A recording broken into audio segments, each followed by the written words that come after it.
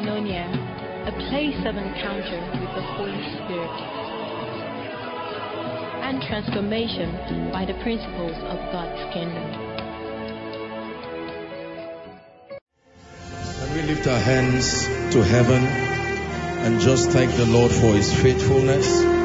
Someone is saying, thank you, Jesus, for your wisdom, for your grace, for your power. Lift your holy hands and give Him praise.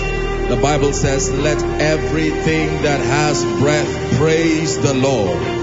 Praise ye the Lord. From nation to nation, across the continents of the earth, let's lift up sounds of worship tonight in gratitude for your faithfulness, for your mercies. Indeed, thine is the kingdom, the power, the glory, the glory, the glory forever. One generation will declare your praise unto another. From the rising of the sun even to the going down of the same, we declare that you alone are deserving of our praise, our honor, our worship. Someone go ahead, lavishly pour your heart in thanksgiving to our King, our Maker, our Ruler, our Judge.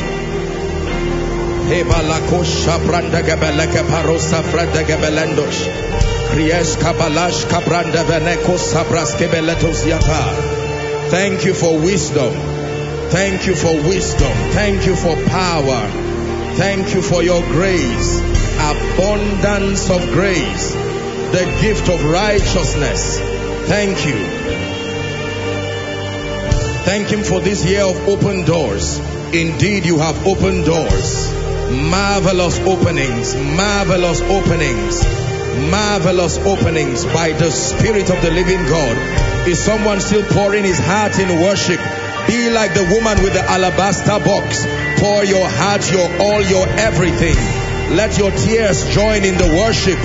Let your glory join in the worship. Let your strength join in the worship. Let your resources join in the worship. Let your mouth join in the worship. In the name of Jesus, to Him that sits upon the throne and to the Lamb be blessing and honor and glory and power and majesty forever and ever and ever and ever and ever. To the Lion and the Lamb, to our Maker and our Judge, our Redeemer and our friend, the light of the world, the Savior of mankind. We lift up sounds of worship tonight. Be glorified, be exalted, be glorified, be exalted, be glorified, be exalted, be exalted, be exalted, be exalted. Let the people praise Him, oh God. Let the people praise Him. Shabalaka parakatos abragadabelekata. Skabrega beretos kodobrendegabeleke paruka sabragadabelekata.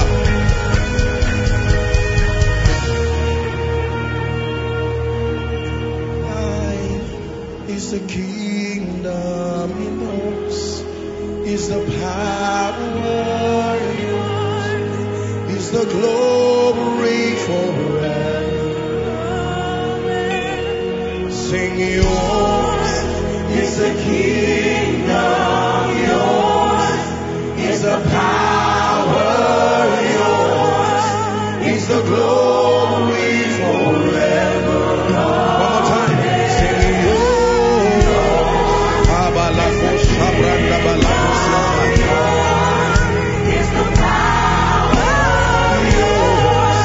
Is the glory forever.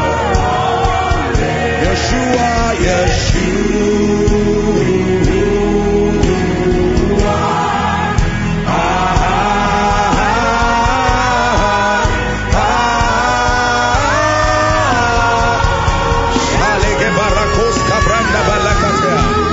God, our salvation, mighty in the midst of His people tonight.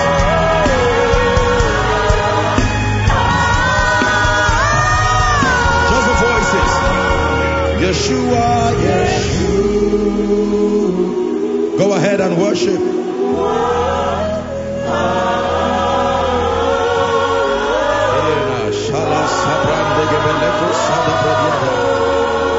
Yeshua, Yeshua.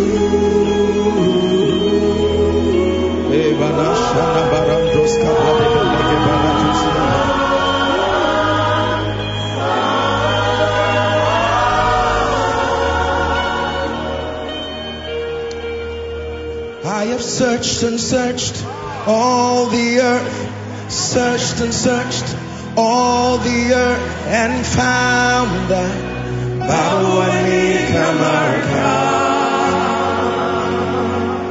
I have searched and searched all the earth, searched and searched all the earth, and I found that Bawani Kamarka. Oh, there's no one like you. Hey, Bawani Kamarka. Ya Yesu, Bawani Kamarka. Bawani Kamarka. Sabrande Barakato, Sabrande Gebele Kasleta.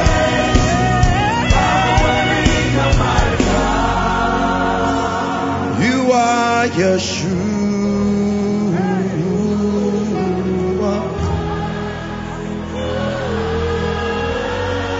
There's no one like you. There's no one. None comes close. Yeshua.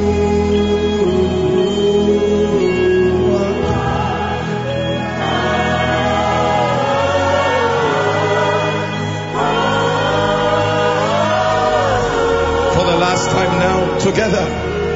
Yeshua.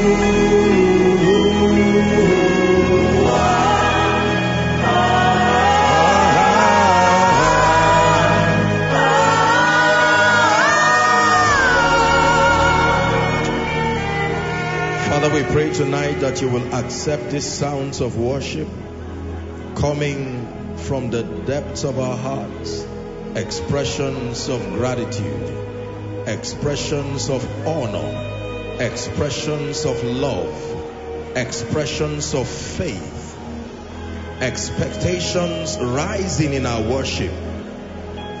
We know that you have come tonight to do us good, and I pray that your spirit will have unrestrained access to our minds, our bodies, our spirits, our destinies, until we become portraits of your expectation. Tonight, oh God, we pray that you take over this service. We have come to encounter your glory. Let none who has come here leave the same way they came. May we encounter the God of heaven. In Jesus' mighty and matchless name we have prayed. Amen and amen. Give Jesus a big hand clap.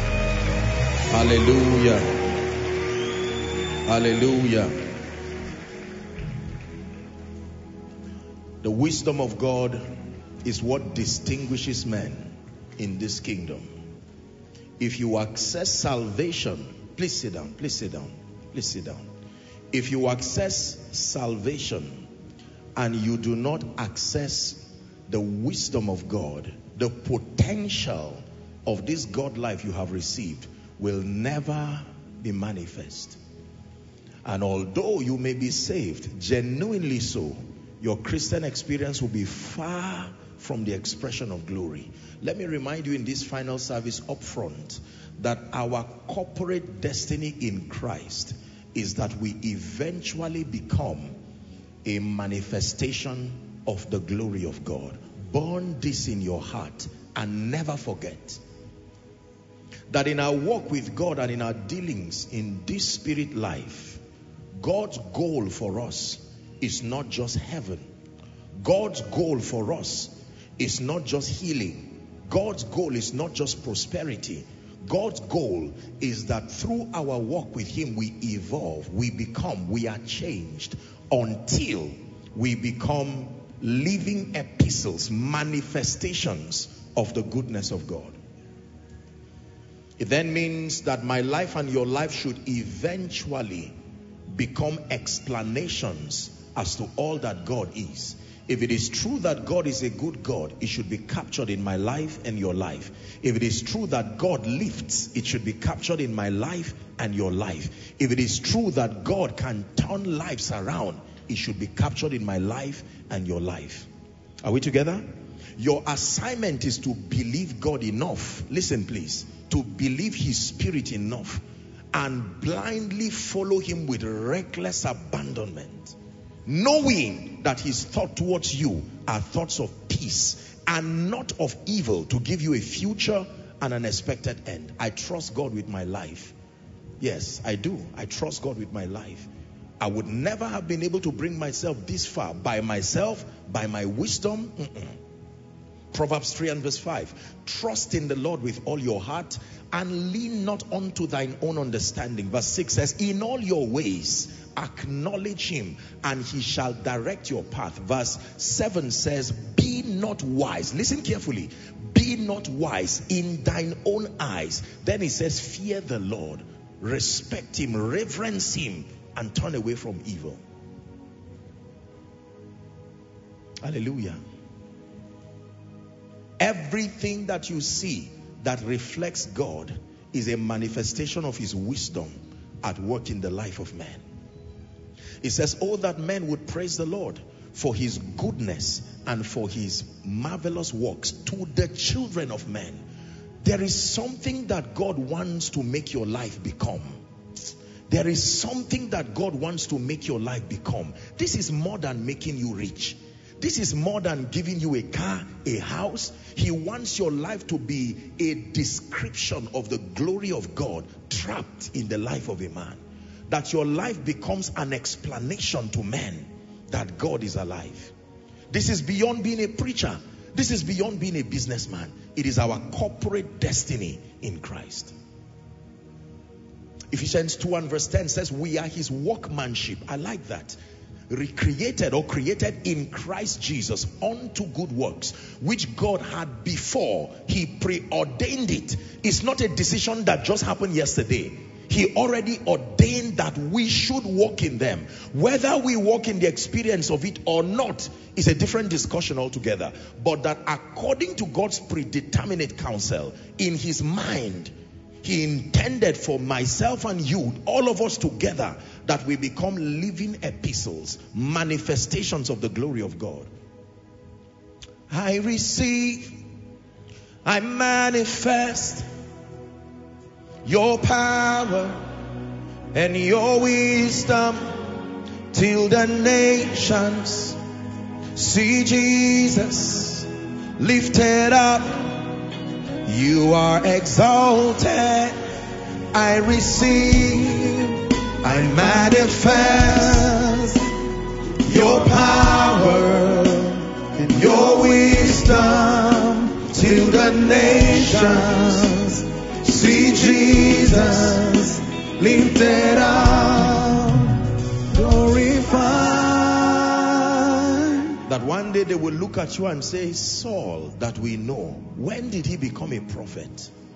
This man, this lady, this person who came from this family, what changed? And you tell them, my life has become a manifestation of the glory of God. Don't mind where I'm coming from. Don't mind my yesterday that you know. Between yesterday and tomorrow, something happened. And now, my life has become a living manifestation of the grace of God. If you forget this, the devil would deceive you into living a defeated Christian life. Are we together now? When God preordained this destiny for you, it didn't matter to him what background. It didn't matter the limitations of yesterday. He has not changed his plans concerning you. He says, I know the thoughts that I think towards you, saith the Lord. Thoughts of peace. Is someone learning today now? And not of evil, to give you an expected end. You don't trust God to failure. You don't trust God unto failure. You don't trust God unto defeat. You do not walk with God unto a life of misery. Temporarily, you may go through things that are unfavorable. The Bible already gave you an information. It says, for our light afflictions, which is but for a moment, it says, it worketh in us a far more exceeding weight of glory. Our light afflictions, he says, which is but for a moment. It has timing. The pain has timing. God will not allow it go beyond the scope of its timing. Our light affliction, which is but relative to the days you have left celebrating God, your moments of pain is called a moment. Even if it's 5 years, it is still a moment. worketh for us a far more exceeding and eternal weight of glory. Verse 18 says, it says, for we know that, no. You've given us a different scripture. Please go back to that scripture. For our light afflictions. Now, that's right. While we look not at the things which are seen. This is your own assignment now. If you believe the verse before, your response is that you look not at the things which are seen. Your current condition. The pain, the limitation, the mockery of ignorant men. Saying, what is the benefit of your serving God so far? You served him from January up until December now. Even at this final service, nothing around your life looks like the faithfulness of God. My Bible says, you have an assignment to look not at the things which are seen, but the things which are not seen. It says, for the things which are seen are temporal. The dictionary defines the word temporary as that which is subject to change under a certain condition. Not every condition, a certain condition. Under a certain condition, even Aaron's rod that is not planted to the earth can still bud. And it is God that is exclusively responsible for defining the conditions, because he's Lord of all.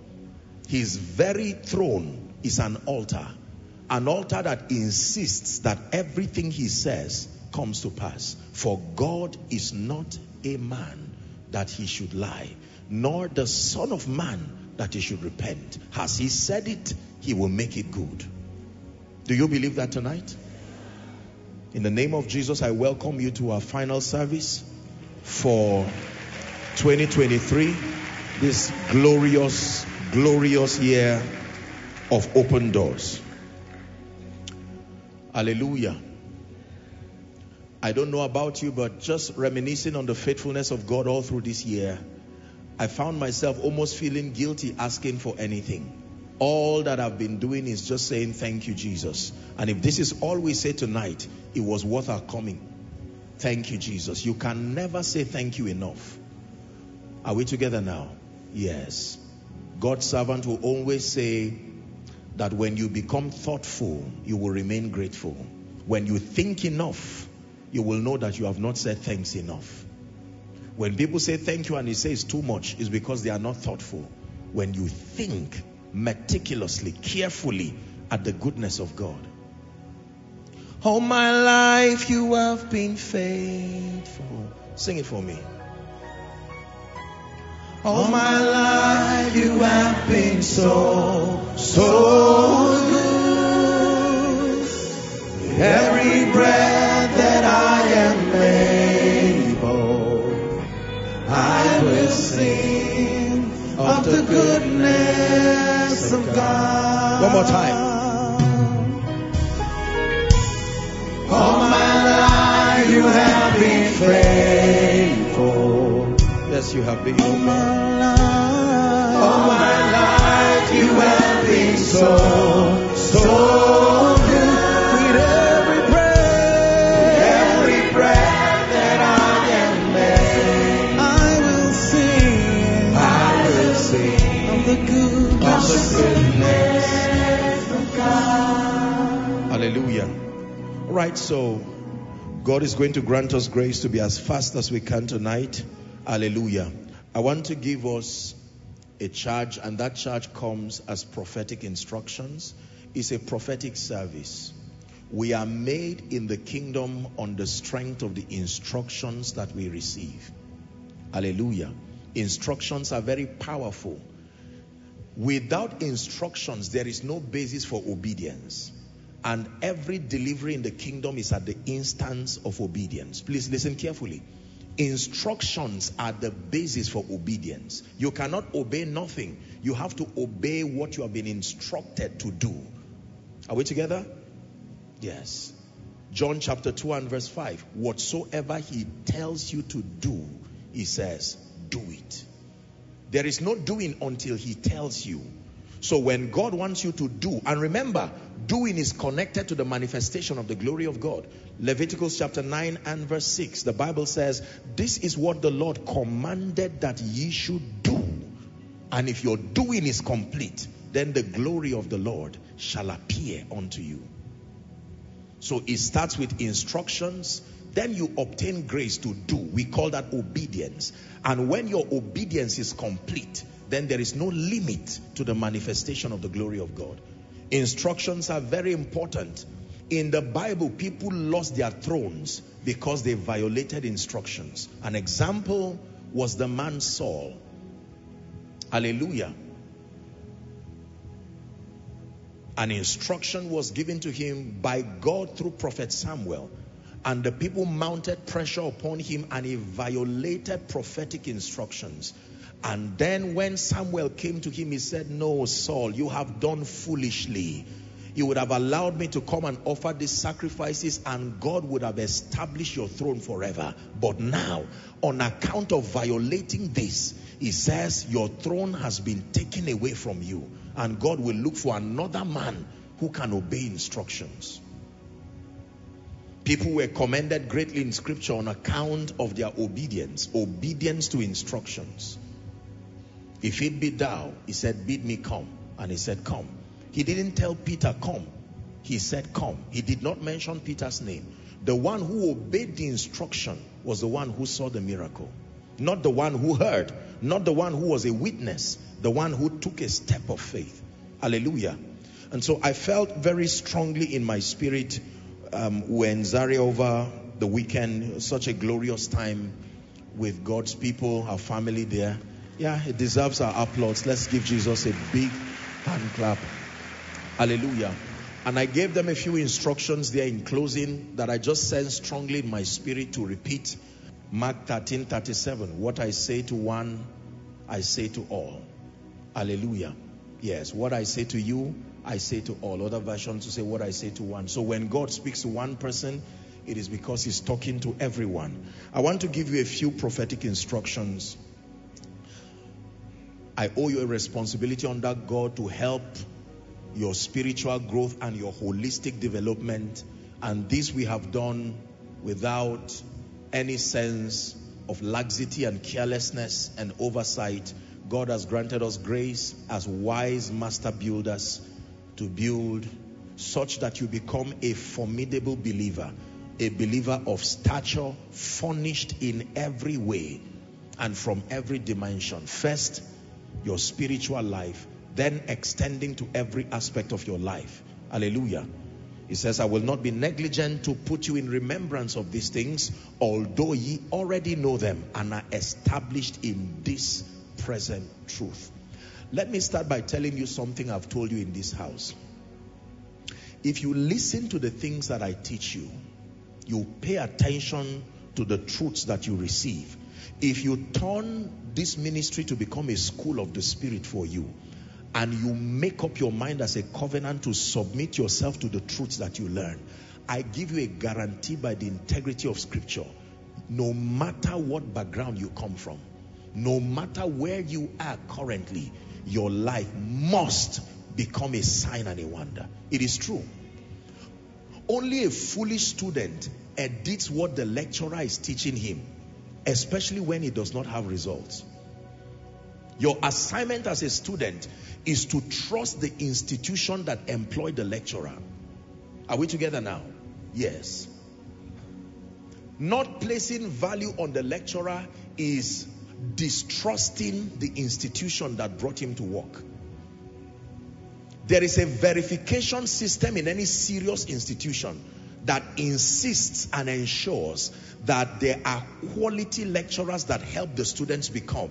When you go to world-class institutions like Yale, Stanford, Harvard, Cambridge, they have a very rigorous system of absorbing people to become lecturers, more so senior lecturers. When you say you're a professor of Harvard or Oxford or Yale, even by mistake, you cannot be suspected to be a joker. You can't bribe your way into that level. Perhaps as a student you can cut corners and do all kinds of things, but the verification systems are too strict. By the time you actually become a lecturer in those institutions, the reason why you have global credibility is because you pass through a system that is insistent on standards. Are we together? So when you hear the truths that you listen to every week, I want you to know that a man cannot just think out sermons like this. They are a manuscript. They are a roadmap. No matter how intelligent you are, you cannot just bring up teachings like this that connect to themselves. No. It is not God thinking this Sunday, what do I teach you? No. There is already what you should become. The professor who is training medical students already knows what they should become. Are we together now?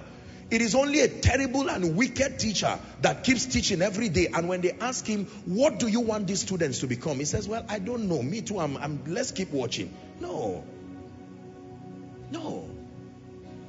There are lecture halls that are full of pictures to the students of what they will become. Those who were once there, and they listen diligently. And so while you are in that class, you are inspired by the photos. Oh, this great professor, he once sat here. He was once a naive student, but he came with rapt attentiveness, and he listened his way to greatness. My prayer for someone is that among the many things that happen to you tonight is that you enter a covenant with yourself that I will listen. This stubbornness has punished me throughout this year. I think I should pay attention. Don't edit the formula from those who have results. No, it is pride. You see, when you become and you are accredited, then you can decide to say you were wrong. But until you become and until your results bail you, your assignment is to listen, trusting that those who have been mandated by God or by any institution to help you become, that they were trained by God. God does not recruit garbages. No, God does not trust unserious people to come and help and build someone of a destiny as qualitative as yours. No, God loves you too much to play games with your destiny. Your assignment is to listen. Don't just be a fan. I've told you, my dear people, Koinonia does not have fans. Fans don't have any inheritance. Nobody gives them anything. To fans, it does not matter who wins or who loses in a match. They are spectators, and then they return with nothing. You see that? No. God does not come to visit fans. He comes to attend to people who are hungry and are thirsty. I said it in Zaria that the final days of any spiritual feast is the day for hungry and for thirsting people. The Bible says, Jesus said in the last day of the feast, if any man thirst, let him come. That you are here tonight is because God gave you the allowance to come as proof of your hunger, as proof of your thirst. Are you ready to receive now? We are made by the prophetic instructions that we receive, and it is important. I will just give you 2 or 3 very quickly. There's something else I want to talk about. I want to teach you something before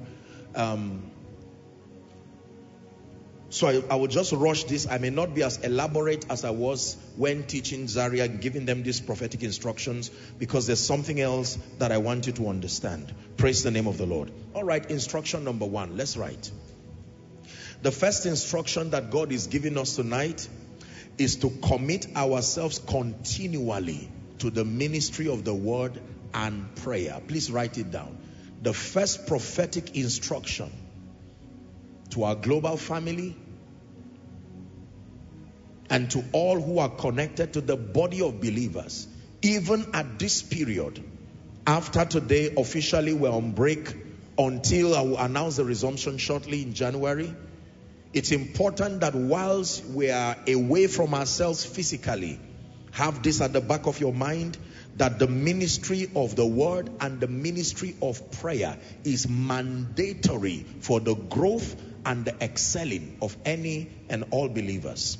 Acts chapter 6 and verse 4. The Bible says, but we will give ourselves continually to prayer and to the ministry of the word. So you must give yourself continually. Say continually. Not once a week.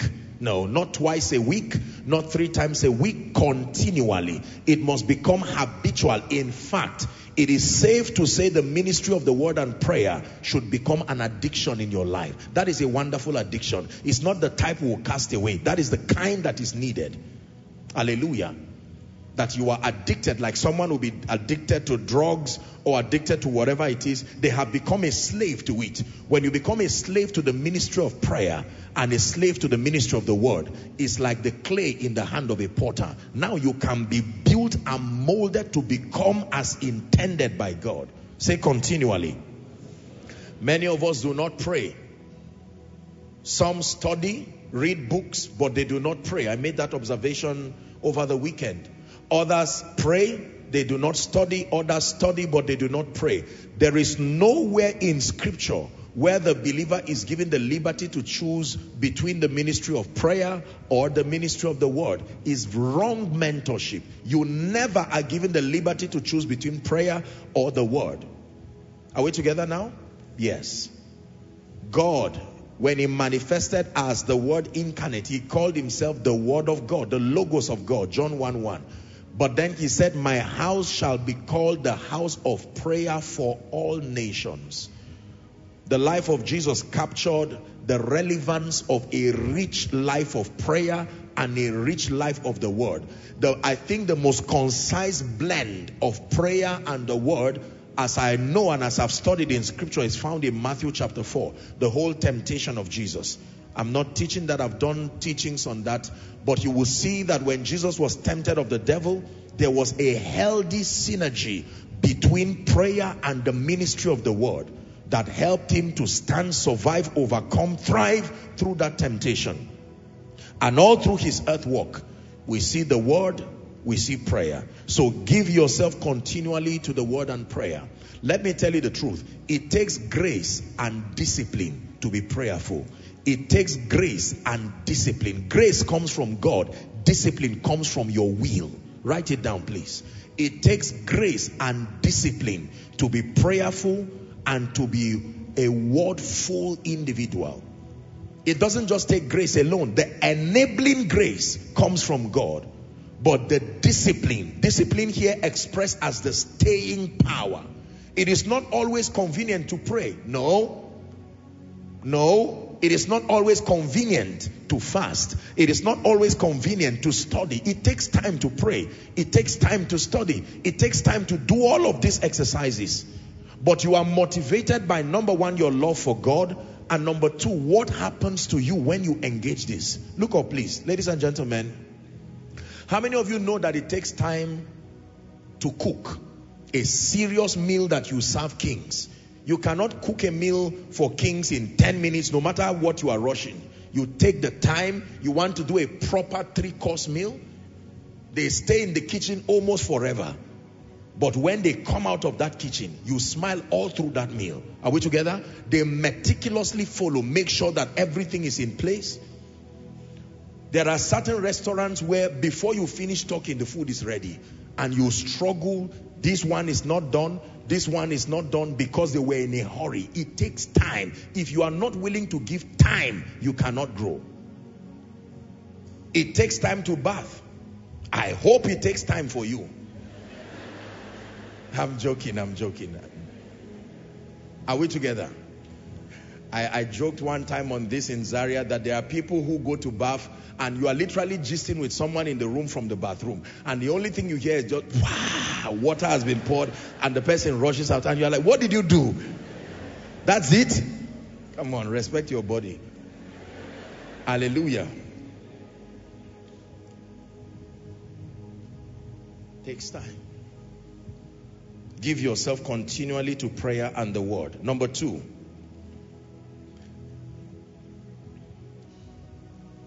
invest time, energy, and resources in your health. Invest time, invest energy, invest resources in being and staying healthy. And don't think this is just a casual statement.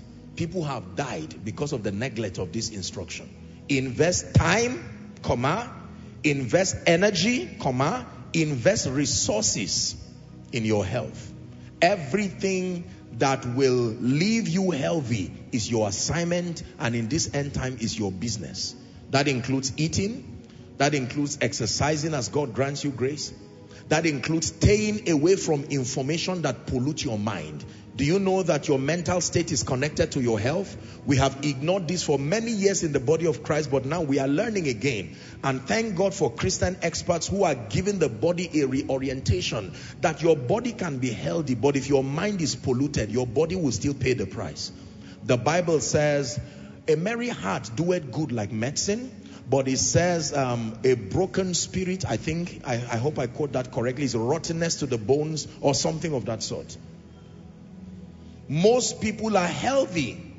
Most people are healthy in terms of eating well and whatever it is, but they have surrounded themselves with negative information. By 9 o'clock every morning, they have information enough to depress them for the day. They watch nonsense, listen to nonsense, and there are people who are advocates of bad news. They wait patiently for you to wake up. As soon as you wake up, they say, I have gist. And you will think they will tell you Jesus saves. You will think they will tell you you have a greater tomorrow. Just to let you know that that thing you were expecting will never even happen again. Because the person who was in that office was removed overnight. And like Job, back to back, you keep hearing sad news. And at the end of it, by 12 noon, you are already as depressed as someone who is almost dying. Your joy was extracted as a result of all kinds of people. Make up your mind. Protect your mind. Protect your body. Is that a wise instruction? Say, I shall not die. One more time. Say, I shall not die. There is a responsibility component to longevity. I made up my mind that I will not die. Oh, this thing I said it in the presence of God. I said it in the presence of demons. I shall not die. But there can be death in the pot. I hope you know. You can eat yourself to death by careless eating. I challenged our family over in Zaria, and let me borrow from something that I told them. Although God is bringing the body to that level of maturity now. Until now, it used to be very embarrassing for Christians to talk about things like medicine and drugs and hospital, because the advocacy before now is that once you talk about drugs and hospital, you are not serious with God. You are not learning the things of God. It's not true. It's not true. There are higher dimensions in the spirit where you become so fortified by the word of God that you rise literally above the realms of sicknesses. It is true. These are dimensions of eternal life. Eternal life is in phases and stages. He said, I have come that ye may have life and have it more abundantly. And let me tell you the truth. There are people on earth today who are walking in that reality. They have risen to a point where no divination and no enchantment. They have prepared their bodies. It is only when the assignment is done they will live with honor, but not as a result of weakness. They have found something in the spirit that has given them security even in their bodies. But that is a gradual process. And that's why I believe God brought to us doctors, advancement in medicine to midwife our health while we keep learning God's ways until we become. Do not be ashamed. I'm speaking to our global family. Please, if you are sick and you pray and it looks like nothing is happening, don't be discouraged. Just have this at the back of your mind. I am a student in the school of the spirit. One day I will become. Take responsibility and go to a hospital. Let them diagnose you. Even if you want a supernatural miracle, know what is wrong first.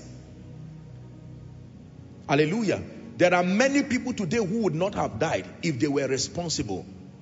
We do a lot of funny things in church. We quietly go and buy drugs from a pharmacy. We swallow it and come and say, I've stayed how many years? What is there? Will you go to hell? What is the lying for? No. Eternal life is at work in you. Whoever does not believe it, that's his cup of tea. Everyone has his share of eternal life. Grow your own until the point where you have stature. I mean, we have a robust medical team at the back. Experts, and we're not ashamed. I mean a responsible medical team. Yes. So I'm saying it now so that you take away that sense of shame. Oh me, I've never ever seen a doctor. What is wrong with seeing a doctor? When you over depend on the things of the flesh to a point where you do not believe the word of God again, now there is a problem. Because the Bible says to be carnally minded is death, right? But to be spiritually minded, it says, is life and peace. Hallelujah. There are times where the report of doctors conflicts the report of the word. At that point, you are given the liberty to choose whose report you believe. But there are many times the report of doctors agree with the word. Are we together now? Yes.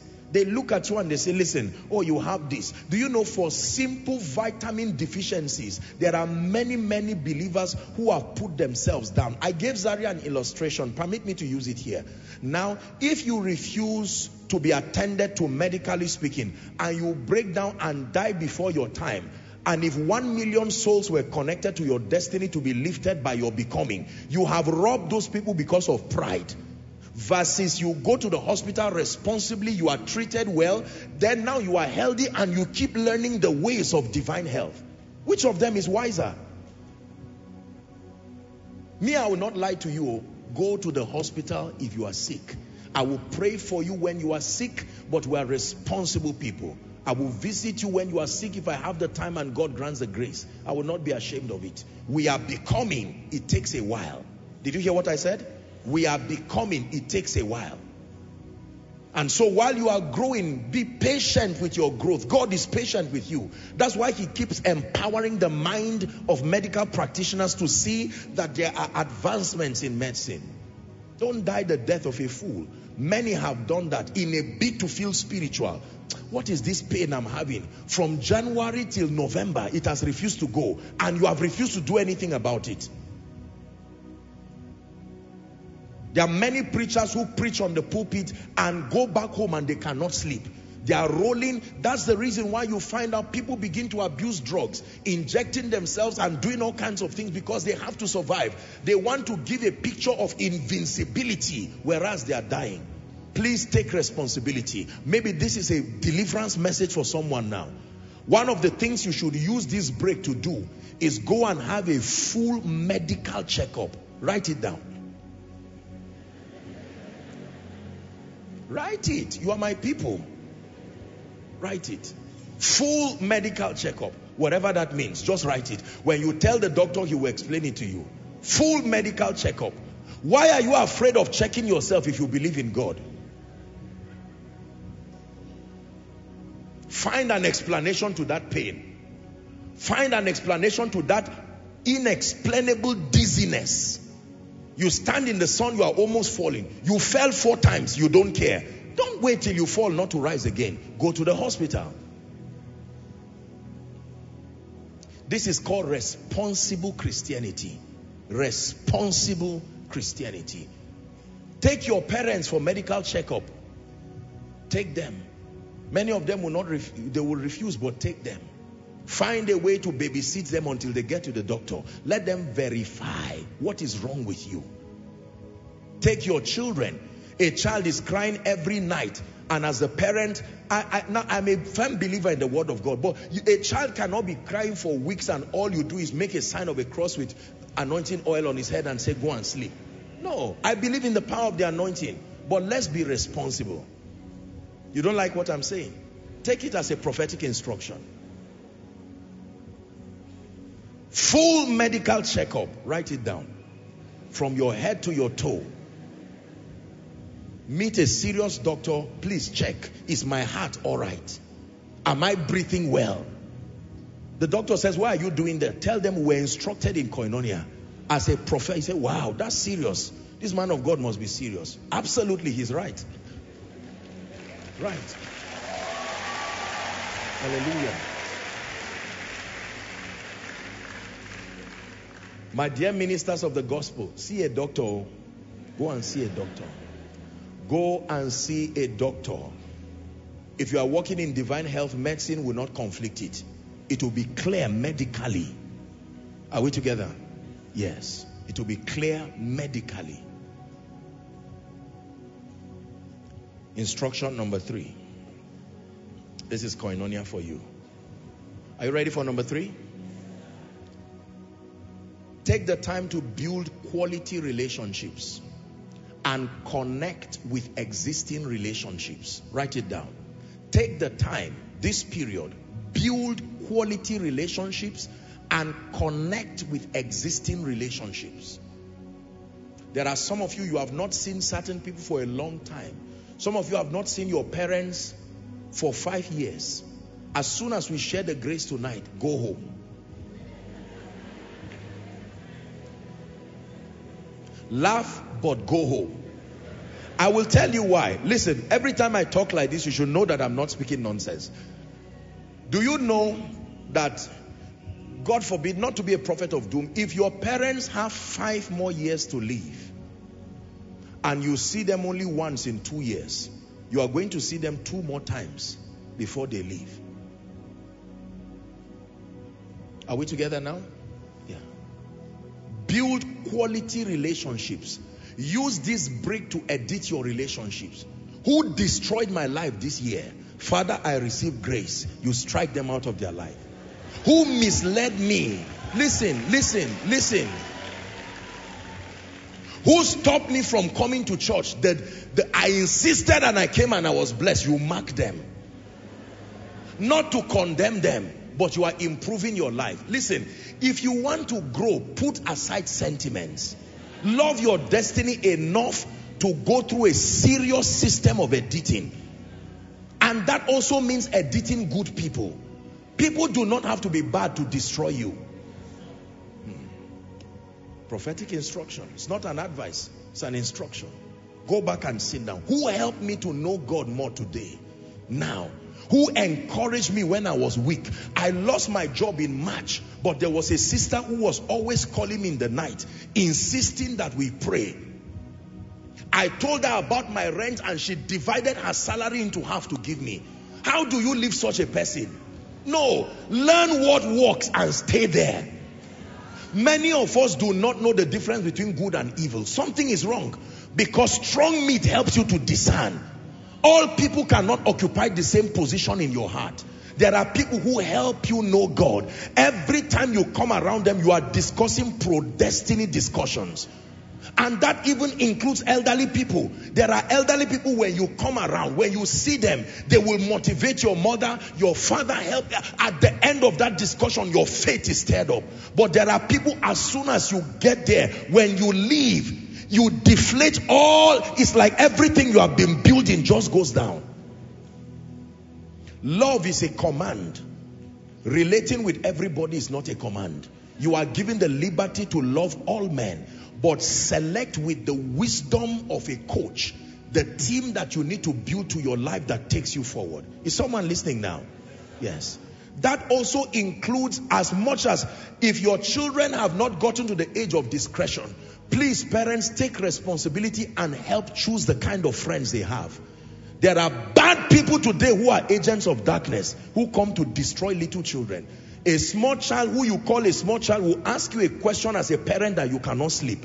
Where did you learn that from? And they call the name of somebody. Everything under your house, your roof, should serve your God.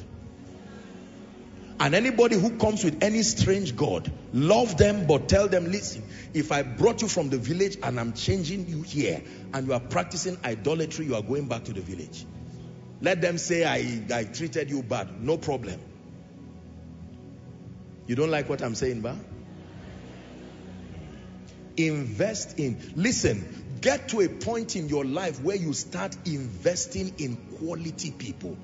There is a difference between a Christian and a non-Christian. There is a difference between a visionary person and a non-visionary person. There is a difference between a kind person and a wicked person. Know the difference and begin to prayerfully piece together good people in your life. Hallelujah. Yes. Do that as a man of God. Ministers of the gospel, have quality ministerial relationships. People who love you. You stand and they hold your hands to stand in integrity together. Not a friend that begins to teach you crooked ways of doing ministry. And you start well. As soon as you get into certain associations, you start practicing devilish things that are antichrist. There is a way we do this thing. Oh, there is something they can take you somewhere. There's a way we can wash your eyes to see. There is a way we do some things. No, please. You are hearing me. You belong to any association that is not of God. Obtain grace. Don't fight anybody, but live in peace. As a sign of your respecting your tomorrow. Are we together? And when you leave this place, for those of you who are traveling, beware of those who were in your yesterday. Because your yesterday is very different from your today. They will look at you with the lens of yesterday. Bros, you are back. We go to that our place and you say, no, I'm a child of God. Then they laugh hysterically and say, are you the first? Don't condemn them, but let that be your last time in that environment. You will not die if you don't see them. You can send them a text, I'm in town, may God bless you. That's it. No shadow you won't light up, mountain you won't climb up, coming after me. No wall you won't kick down, lie you won't tear down, coming after me. No shadow you won't light up, no shadow you won't light up, mountain you won't climb up, coming after me. No wall you won't kick down, lie you won't tear down, coming after me. Separate your relationships into outer court. Hello? Inner court.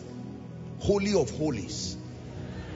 There are people who you should love generally, but they should never cross the outer court. There's nothing you can do about them, but keep them at the outer court of your destiny. There are people, because of their love for God, their value and contribution to your life, they have access to the inner court. And I hope in your most holy place there is only one person there. Because if there is more than one person there, you are practicing idolatry. That most holy place is a position that only God, it is only the size of God that can fill that place. If money is there with God, remove money out this night. If titles are there, remove it this night. The most holy place was designed to be the habitation of the jealous God. The only one whose size fills that place. So every other thing that has transited itself from your outer court, your inner court, your most holy place, and God is somewhere trying to squeeze space with money, titles, a name, fame, remove all of them out this night and rearrange your relational life. Know who matters to you most. Love everybody, but not everybody is worth dying for. No. No. Are we together? Yes. This is very important. Invest in your relationships. Connect with existing relationships that have produced profit to your life. Let me tell you this. I have taught you and I will keep teaching you. We maintain relationships by fueling it consistently with gratitude. If you cannot contribute value, contribute gratitude. If you cannot contribute value, contribute gratitude. Somebody is always paying your school fees. You don't have any money to give the person back, but always say thank you. Remember? Gratitude. Gratitude. Honor. Now is the time when you show people gratitude. Gratitude. Talking about relationships, use this opportunity to tell people thank you. Let me advise you, ladies and gentlemen, do not be under pressure to stretch your finances beyond necessary as a way of trying to say I must buy hamper for everybody. There are too many good people in your life and you are growing financially. I'm not teaching you, greedy people who agree with me quickly now because they don't want to give. I'm not teaching you to be greedy. Are we together? But I am saying there is a narrative in church that we must correct. You must not give me hamper to show you love me. If you are not yet there, pray for me. It is a greater gift than a hamper. So don't be under pressure, but tell someone thank you. You cannot buy a hamper of hundreds of thousands, but you can load your phone with 2,000 naira and send thank you to everybody. Thank you for what you have done. I want to appreciate you for making me love God. Know God more. Send. That is your Christmas gift. And God will honor your heart of sincerity and gratitude. Don't wait and be angry and say, can you imagine it's Christmas? Nobody is even thinking about me. That is a message from your tomorrow. That you are going to tomorrow alone because you are not investing in anybody's life. Are we together? Yes. Somebody should matter enough in your life to be able to tell them thank you. Send something home to your loved ones. Send something to your children, parents, spouses. Send something to one another.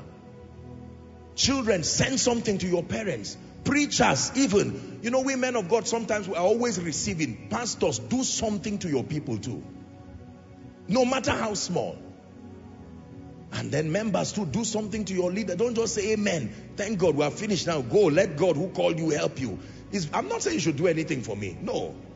But I'm teaching you, it's a very good, never watch a man bless you from January till December and wrap up that year without blessing the person. It's a good culture. I'm not teaching you to give me anything. Believe me, God has been faithful to me. But it's a culture you must learn. That includes your boss in office. Some of you are soon going on break. Go and get a hamper. I don't like the director, but you like your tomorrow. And you bring the hamper and drop it, and the man is surprised. Why did you do this? He first suspects you because he's not used to people being kind for no reason. And then after 1 week, he calls you. Then he starts telling you the story of his life, because you have earned a right to move deeper in relationship with him. By January, you receive an email that you have become a director, and people will say, no, this lady must have done something. They are right. You worked your way by intelligence to rise and scale to the position of a director. Do you understand what I'm saying? Do not allow anybody who has played a significant role in your life without maintaining the relationship. And some of you have money, you are rich. Use your money to build relationships. Relational investment is greater than any other investment. It is because of relationships people go to heaven. It's because of relationships people go to hell. Don't ignore relationships. Are we learning? Connect with good relationships, quality relationships. Apostle, I'm not that kind. I don't visit people. Choose people to visit. Now there's no excuse. Visit someone. Surprise them. Go to their home. Just go and sit down. I just came to say hello. Wow. What do we do? No. Don't bother yourself trying to do anything. Joke with them. Play with them. How are you doing? Pray with them. Carry a gift and drop and tell them you live, and you watch that widow crying. And you watch that person crying and say, no one has ever done this in my life. And God said, you did that for that woman. Get ready for the next level. These are the things we do in the spirit to rise. Is God helping someone? The days of eating alone, that's what destroys people. There is he that scattereth and yet increaseth. There is he that withholdeth more than his meat and tends to penury. Let me challenge you. Let your 1 naira, your 1 pound, your $1 add a smile to someone's face. Invest in relationships. Number 4. This is the most important discussion about the most important discussion. Go for an end of year retreat. I'm repeating myself, you have heard me before, but I will always drum it, because these are ordinances that are fixed. Most believers are not taught that a retreat is part of the believer's process. Retreats are times where you set apart time to be with the Lord, to be all by yourself, flogging it out with destiny. Listen carefully. A retreat is a time that is set apart, away from the noise. If God grants you grace and you are buoyant enough, you can travel somewhere, be alone with God. At any level, you can even use your house, just away from the noise and distraction. Take a day, take 2 days, take 3 days, and spend with the Lord. What do you do in a retreat? Number 1, thanksgiving. The first thing we do in a retreat is to personally, lavishly express gratitude to the God who has kept you. Please learn this. Believers must be taught. What do you do in a retreat? Number 2, an honest appraisal of the current year, the year ending now. You do an appraisal of the year. This is the second thing we do in a retreat. After you are done thanking God, rolling before your maker, thanking him for all he's done. The next thing is you must appraise the year. And I've taught you the indices that you use to appraise your year. Your spiritual growth, your level of mental transformation, your level of health and wholeness. Are we together? Your relationships, your finances, purpose and, destiny advancement. You gauge your life against these indices. Have I done well this year? What would I have done better this year that I did not do? What opportunities did I miss? What opportunities did I maximize? What instructions did I ignore? What was the price, the consequence? Are we together? Let me tell you this. When you are doing an appraisal of yourself, do not lie to yourself. Be sincere and honest, as transparent before God as you can be. Okay, this year, I lost a lot of opportunities because of carelessness. This year, from a spiritual standpoint, I was not serious in my prayer life. Not to feel condemned. It is between you and God. It's nobody's business. This year, had my highest rating in terms of spiritual growth.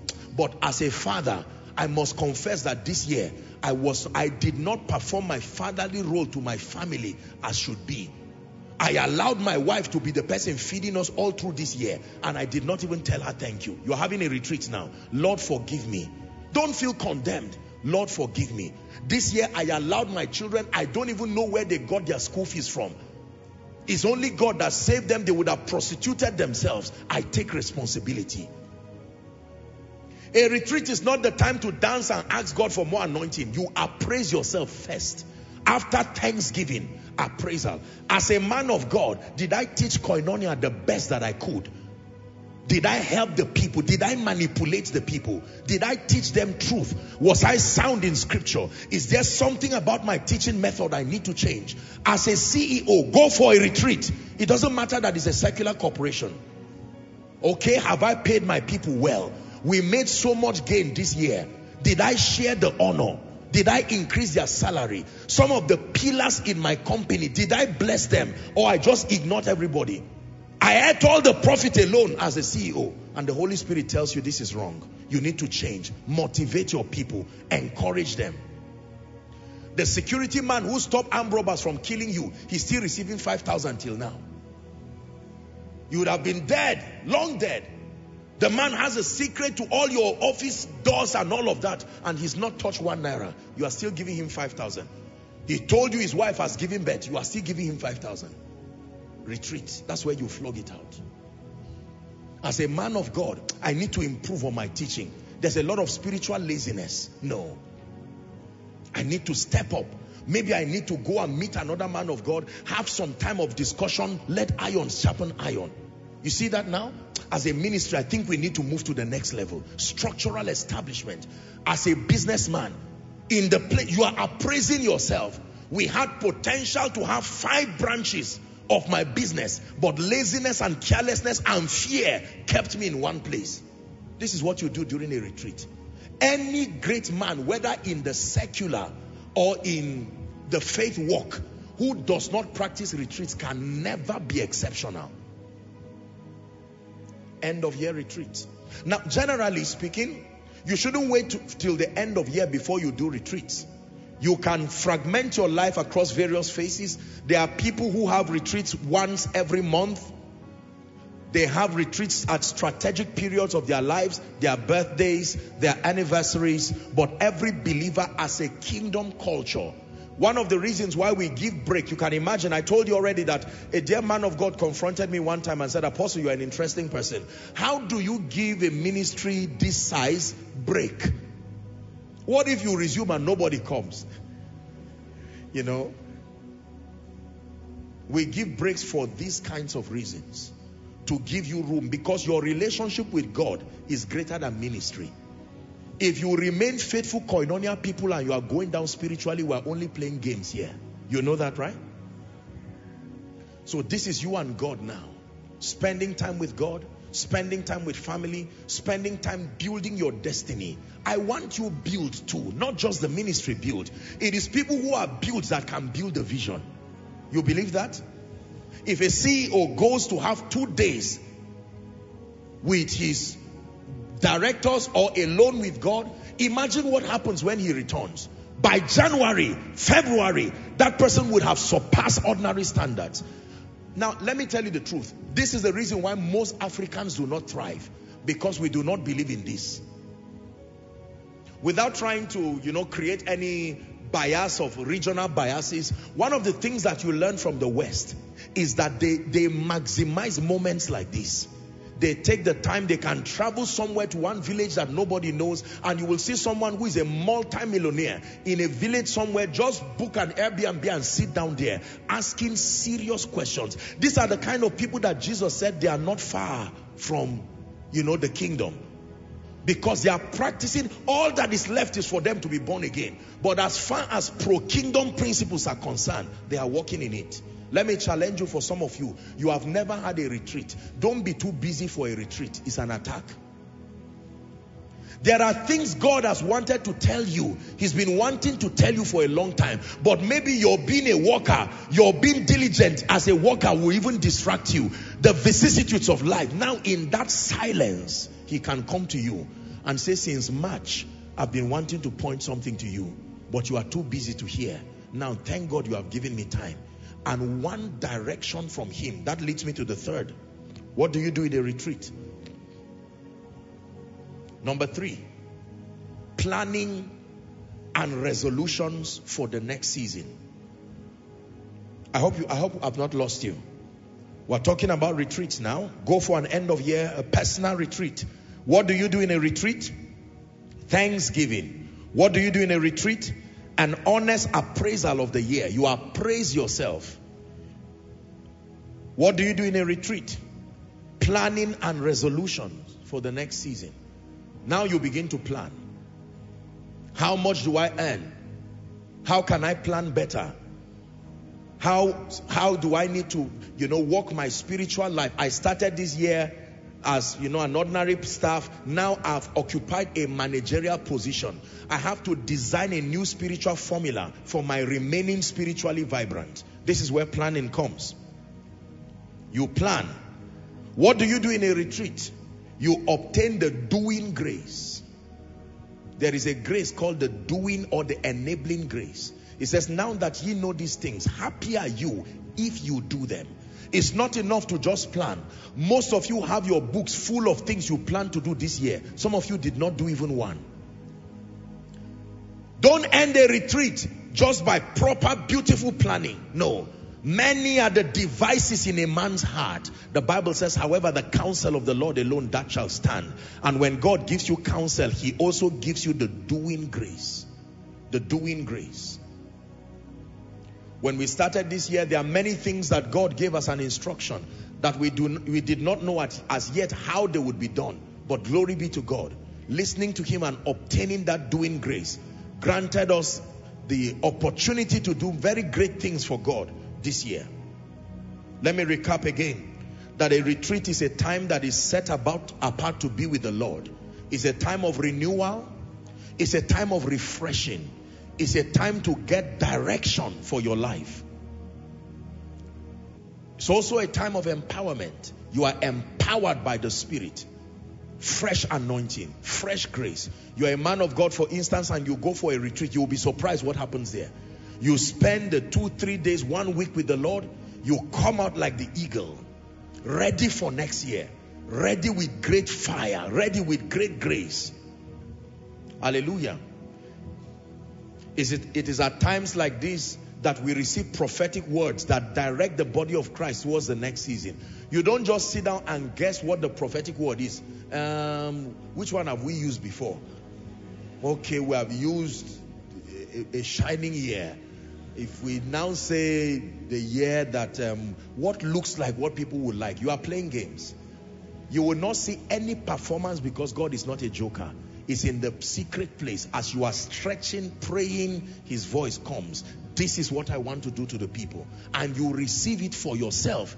Then you announce it. In Koinonia, 31st December, 6 p.m. West African time on the dot, all through our social media platforms, The prophetic word for the next year is released, and that's what guides us. We walk based on times and seasons, and there are people who don't believe in prophetic words for the year. There's nothing wrong, you know, it's just their revelation, how God has given them. But as a ministry and as a global family, God has so chosen by his wisdom to guide us, giving us prophetic words for the year that become a compass, because we walk in this world based on the law of times and seasons, and God is not doing everything all the time.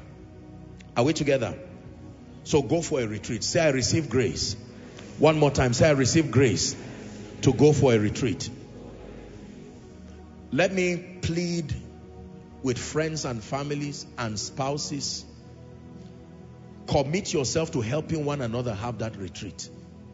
Don't just say a spouse wants to go for a retreat, you start shouting, the Bible says what God has joined. Explain, discuss, and you as a spouse, don't just leave and nobody knows you have gone. They think you are missing. And then after 1 week you say, should I not be about my father's business? That was Jesus, not Mary and not Joseph. Hallelujah. When you are going for a retreat, we live in evil times. Let your loved ones know where you are going, so that they know you are safe. They know the difference between a kidnap and a retreat. Don't put people under stress because you are alone with God. Because there are people who will hear messages like this and say, my own starts from this night. They won't go back home now. And their loved ones will be looking for them for a long time. Church people are very interesting people. It's good to obey instructions, but wisdom is profitable to direct. Shout a loud amen. So when you have people around your life, don't ignore them. Let them know, okay, I'll be going for a retreat from this day to that day. This is where I'll be by God's grace. If you call me and I don't pick, don't worry. I'm safe. I'm fine. I will be spending this time with the Lord. Hallelujah. Are we together? Go for a retreat, in the name of Jesus. Please go for a retreat. I'm challenging you. This is a secret that has helped some of us. I don't know how my life would have been today without retreats. Give God time and you will hear him in a way that will surprise you. Give God time and he will give you direction. One direction that comes from that secret place will redefine the next 10 years of your life. Carry all your pain, carry all your confusion, carry all your burdens, carry everything to him. Cry before him and let him give you direction. Let him give you help. Are you ready for number 5? The 5th prophetic instruction. Share the love of Jesus with everyone around you. Share the love of Jesus. I said this one time and I'm repeating myself again. Share the love of Jesus. There are 2 ways according to scripture that we share the love of Jesus. 1, by the preaching of the gospel. Number 2, by giving. Please write it down. The 2 ways that we preach the gospel, or that we share the love of Jesus: in preaching and in giving. I am not ashamed of the gospel of Christ, for it is the power of God unto salvation. It says, therein is the love of God revealed. In preaching. When you preach and when you give people an opportunity to know Jesus. Please look up. Every believer in Christ is first a child of God, but number 2 is an ambassador of the kingdom. Are we together? And as kingdom ambassadors, we have a responsibility to see to it that the kingdom that we so lovingly represent is known to all men, especially the king of that kingdom. Don't allow the year to waste without someone knowing Jesus in and through your life. Don't allow the year waste without someone finding Jesus. Share the love of Jesus with everyone around you in giving. For God so loved the world that he gave. Say giving. Some of you like preaching. The preaching part, you were smiling. You had giving. You almost said, Apostle, don't say it. I will say it.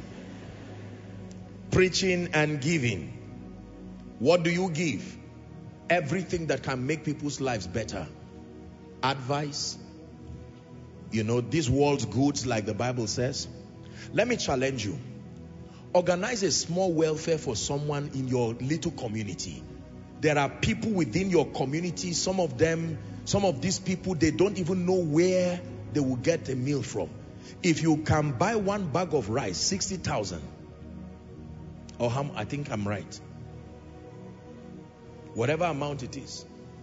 You put it in small bags, you meet them and tell them, well, I'm here to share the love of Jesus.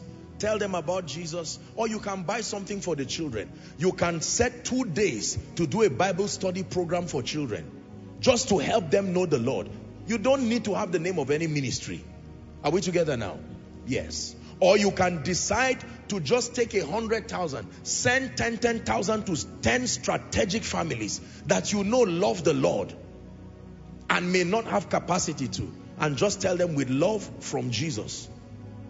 What a beautiful way to share the love of Jesus. Hallelujah. Make sure that you share the love of Jesus with someone. Share it with children, share it with your family members, share it with friends, share it with all kinds of people. Let them know that you are a Christian. Let them know you are a child of God. Don't watch people go to hell and say, I don't care. I will mind my own business. If they reject your proposal about Jesus, that's fine. At least give them a chance. That should be true for children. Some of you may send some welfare material, perhaps to a school somewhere, and just tell them, this is with love. This is just to show you that I love you. Everything we do for Jesus, I want you to know that it will be rewarded in this life and in the life to come. Do you believe that? Yes. Some of you may want to decide to bless maybe the security people in your office. You just make up your mind that I will give all these people, I will buy one bag of rice and divide it and just call all of them. Don't just give people, say take. No, it's not about giving. It's about helping them to feel the love. Say something before you give. Are we together? Yes. Let it not just be about money or bags of rice or groceries or whatever it is. No. Tell them something about Jesus. And that includes non-Christians. I hope you know that. That includes non-Christians. Go and gather some children. Doesn't matter what faith, what religion. Share the love of Jesus with them. Help them. Perhaps your company can decide as a seed to take a day and give a 50% discount on whatever it is that you do. And boldly tell them, I'm doing this as a love seed from Jesus. Amazing. Do it. Sometimes it's not always about giving money. You can also ease the burden for someone. Are we together now? I love you forever. I love you forever. I love you forever, Lord. I love you forever. I love you forever. I love you forever, Lord. One more time. I love you. I love you forever. I love you forever. I love you forever, Lord. Hallelujah. Someone must know Jesus because you were born. Someone must know Jesus. Utilize this time. Don't let the year end without bringing one soul to Jesus. It's a lie if you tell me there's nobody to be saved. I don't believe you. Everybody that is unsaved, according to scripture, is called a harvest. It's already a harvest. And I've taught you here, in God's mind, the problem that God has is not the harvest, is the laborers. The harvest is wide, but the laborers are few. Pray ye the Lord of the harvest that he will send laborers. Some of you show kindness, but preach directly to someone for God's sake. Sit with someone and start talking to him about his life. I just want to share a few thoughts with you about life and destiny. Do you mind? And the person says, all right, that's fine. And you talk to the person. Let me tell you, today you see me as a great man, but let me tell you a little story. It was not always like this. Don't just walk to people and say, who are you? You are going to hell. No, don't. I mean, come on. You are given creativity. Don't harass people. They will take you to court. Yes, sir. We live in a time where people are very right conscious.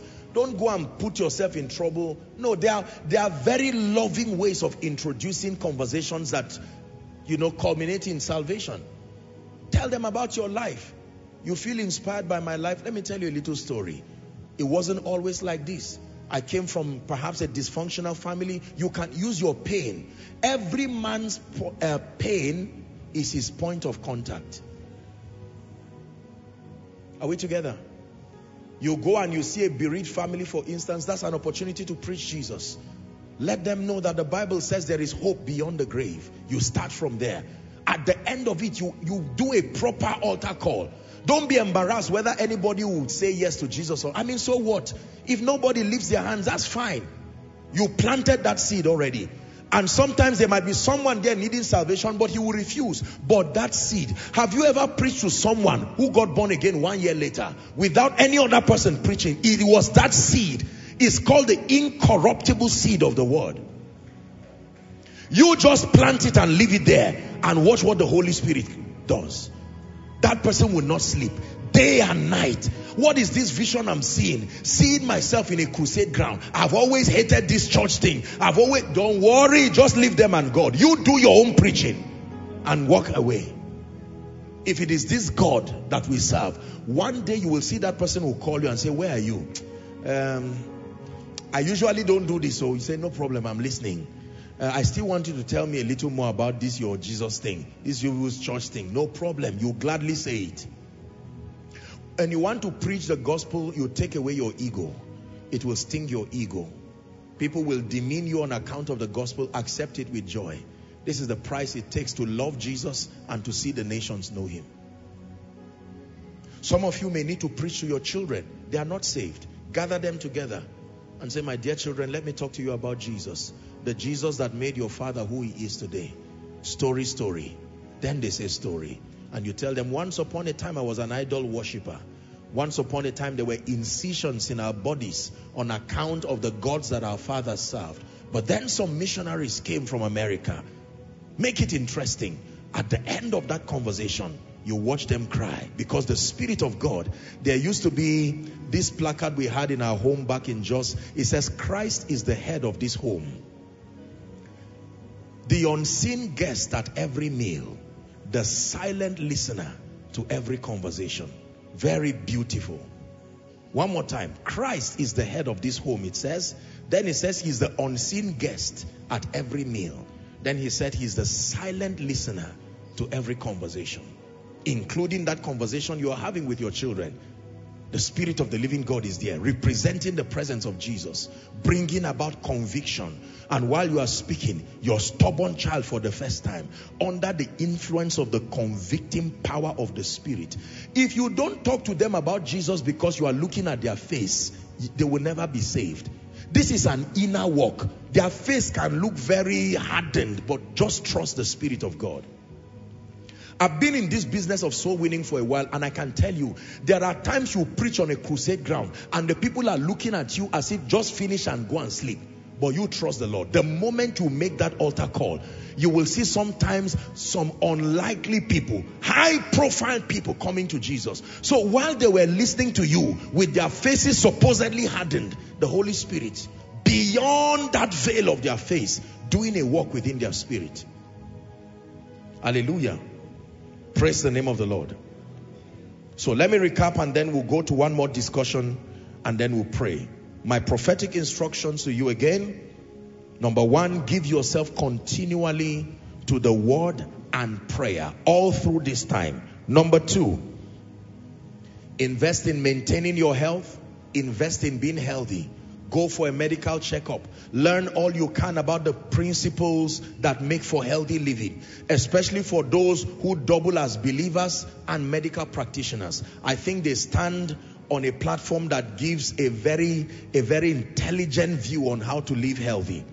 And then number three, make sure you invest in your current relationships and invest in building other superior relationships. Sustain the courage to edit unprofitable relationships. You don't have to hurt them, but anybody who is not pro-destiny, pro-kingdom, pro-spirituality, pro-righteousness, you may need to lovingly draw the line and then rearrange your relationships. Everybody cannot occupy the same space in your heart. Number 4, go for an end-of-year retreat. A time alone with God, giving thanks. A time alone with God, appraising the year honestly and truthfully. A time where you plan and make quality resolutions. And then, of course, you obtain the doing grace, empowerment in all its ramifications. Now, I want you to pray in 1 minute, and then I want to teach you something profound about sacrifice, and then we'll take our end-of-year sacrifice. And I speak over your life. We'll have to do this very fast. Go ahead and pray. Now that you know this thing up, it says, happy are you if you do them.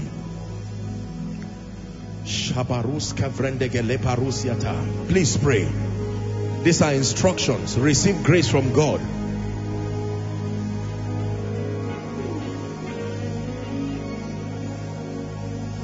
Go ahead. Someone is praying.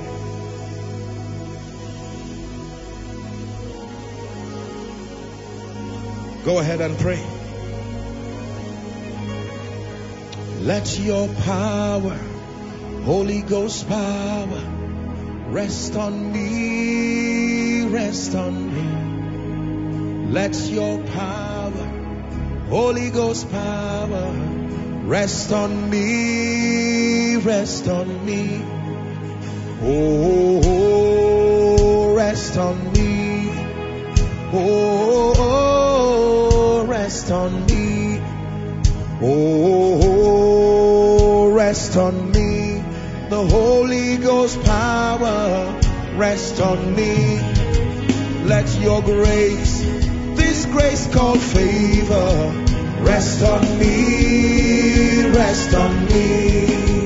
Let your grace, this grace called favor, rest on me, rest on me.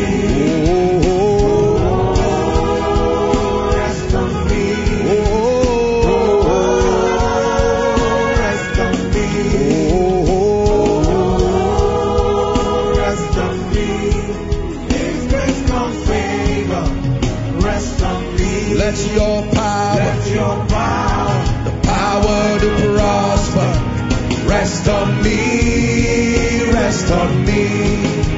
Let your power, power to prosper, rest on me, rest on me. Oh, rest on me. Oh, rest on me.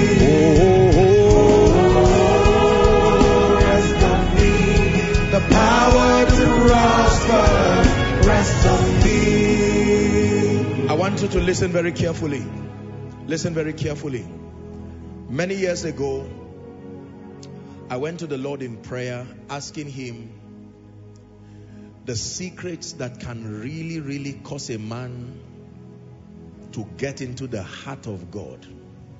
Because I knew that more than money, more than anointing, the real secret to becoming great in the kingdom is when you touch the heart of God. I've read my Bible a bit, and there were a few people in scripture who really touched God to his heart, and his response to them was miraculous. Their lives changed. Men like Abraham, men like David, men like John the Beloved. There were people who did certain things that touched God to his heart. Men like the centurion, men like Nicodemus. There were people who really went deep beyond his hand and touched his heart. That was where God began to teach me about the mystery of sacrifice. Believers, I want you to listen, please. 1 Samuel chapter 1 and verse 21. The Bible says, and the man Elkanah and all his house went up to offer unto the Lord the yearly sacrifice and his vow. The man Elkanah, as a priest, he went with all his house, not alone, and went to offer unto the Lord the yearly sacrifice. Psalm 50 verse 5. Gather unto me my saints, the Bible says, they that have made a covenant with me, by sacrifice. Something began to happen in my life. I listened to Dr. Mike Murdoch. I've listened to many of the fathers that God has granted them grace. They've been able to break through certain realms. And I took out time to study because I really wanted to know this for myself. And then I also wanted it for this great ministry. And I began a journey with God. And when I learned the power of sacrifice, I remember God began to test me with certain instructions every once and again. And I wanted to know, what is it about sacrifice that touches the heart of God? Is it the money or the clothes? Is it your life? What is it about the sacrifice of Jesus that touched the heart of God, that translated to the salvation of all men? What is it about the sacrifice of Abraham or his willingness to lay Isaac down? What is it about the sacrifice of Elijah that brought fire from heaven?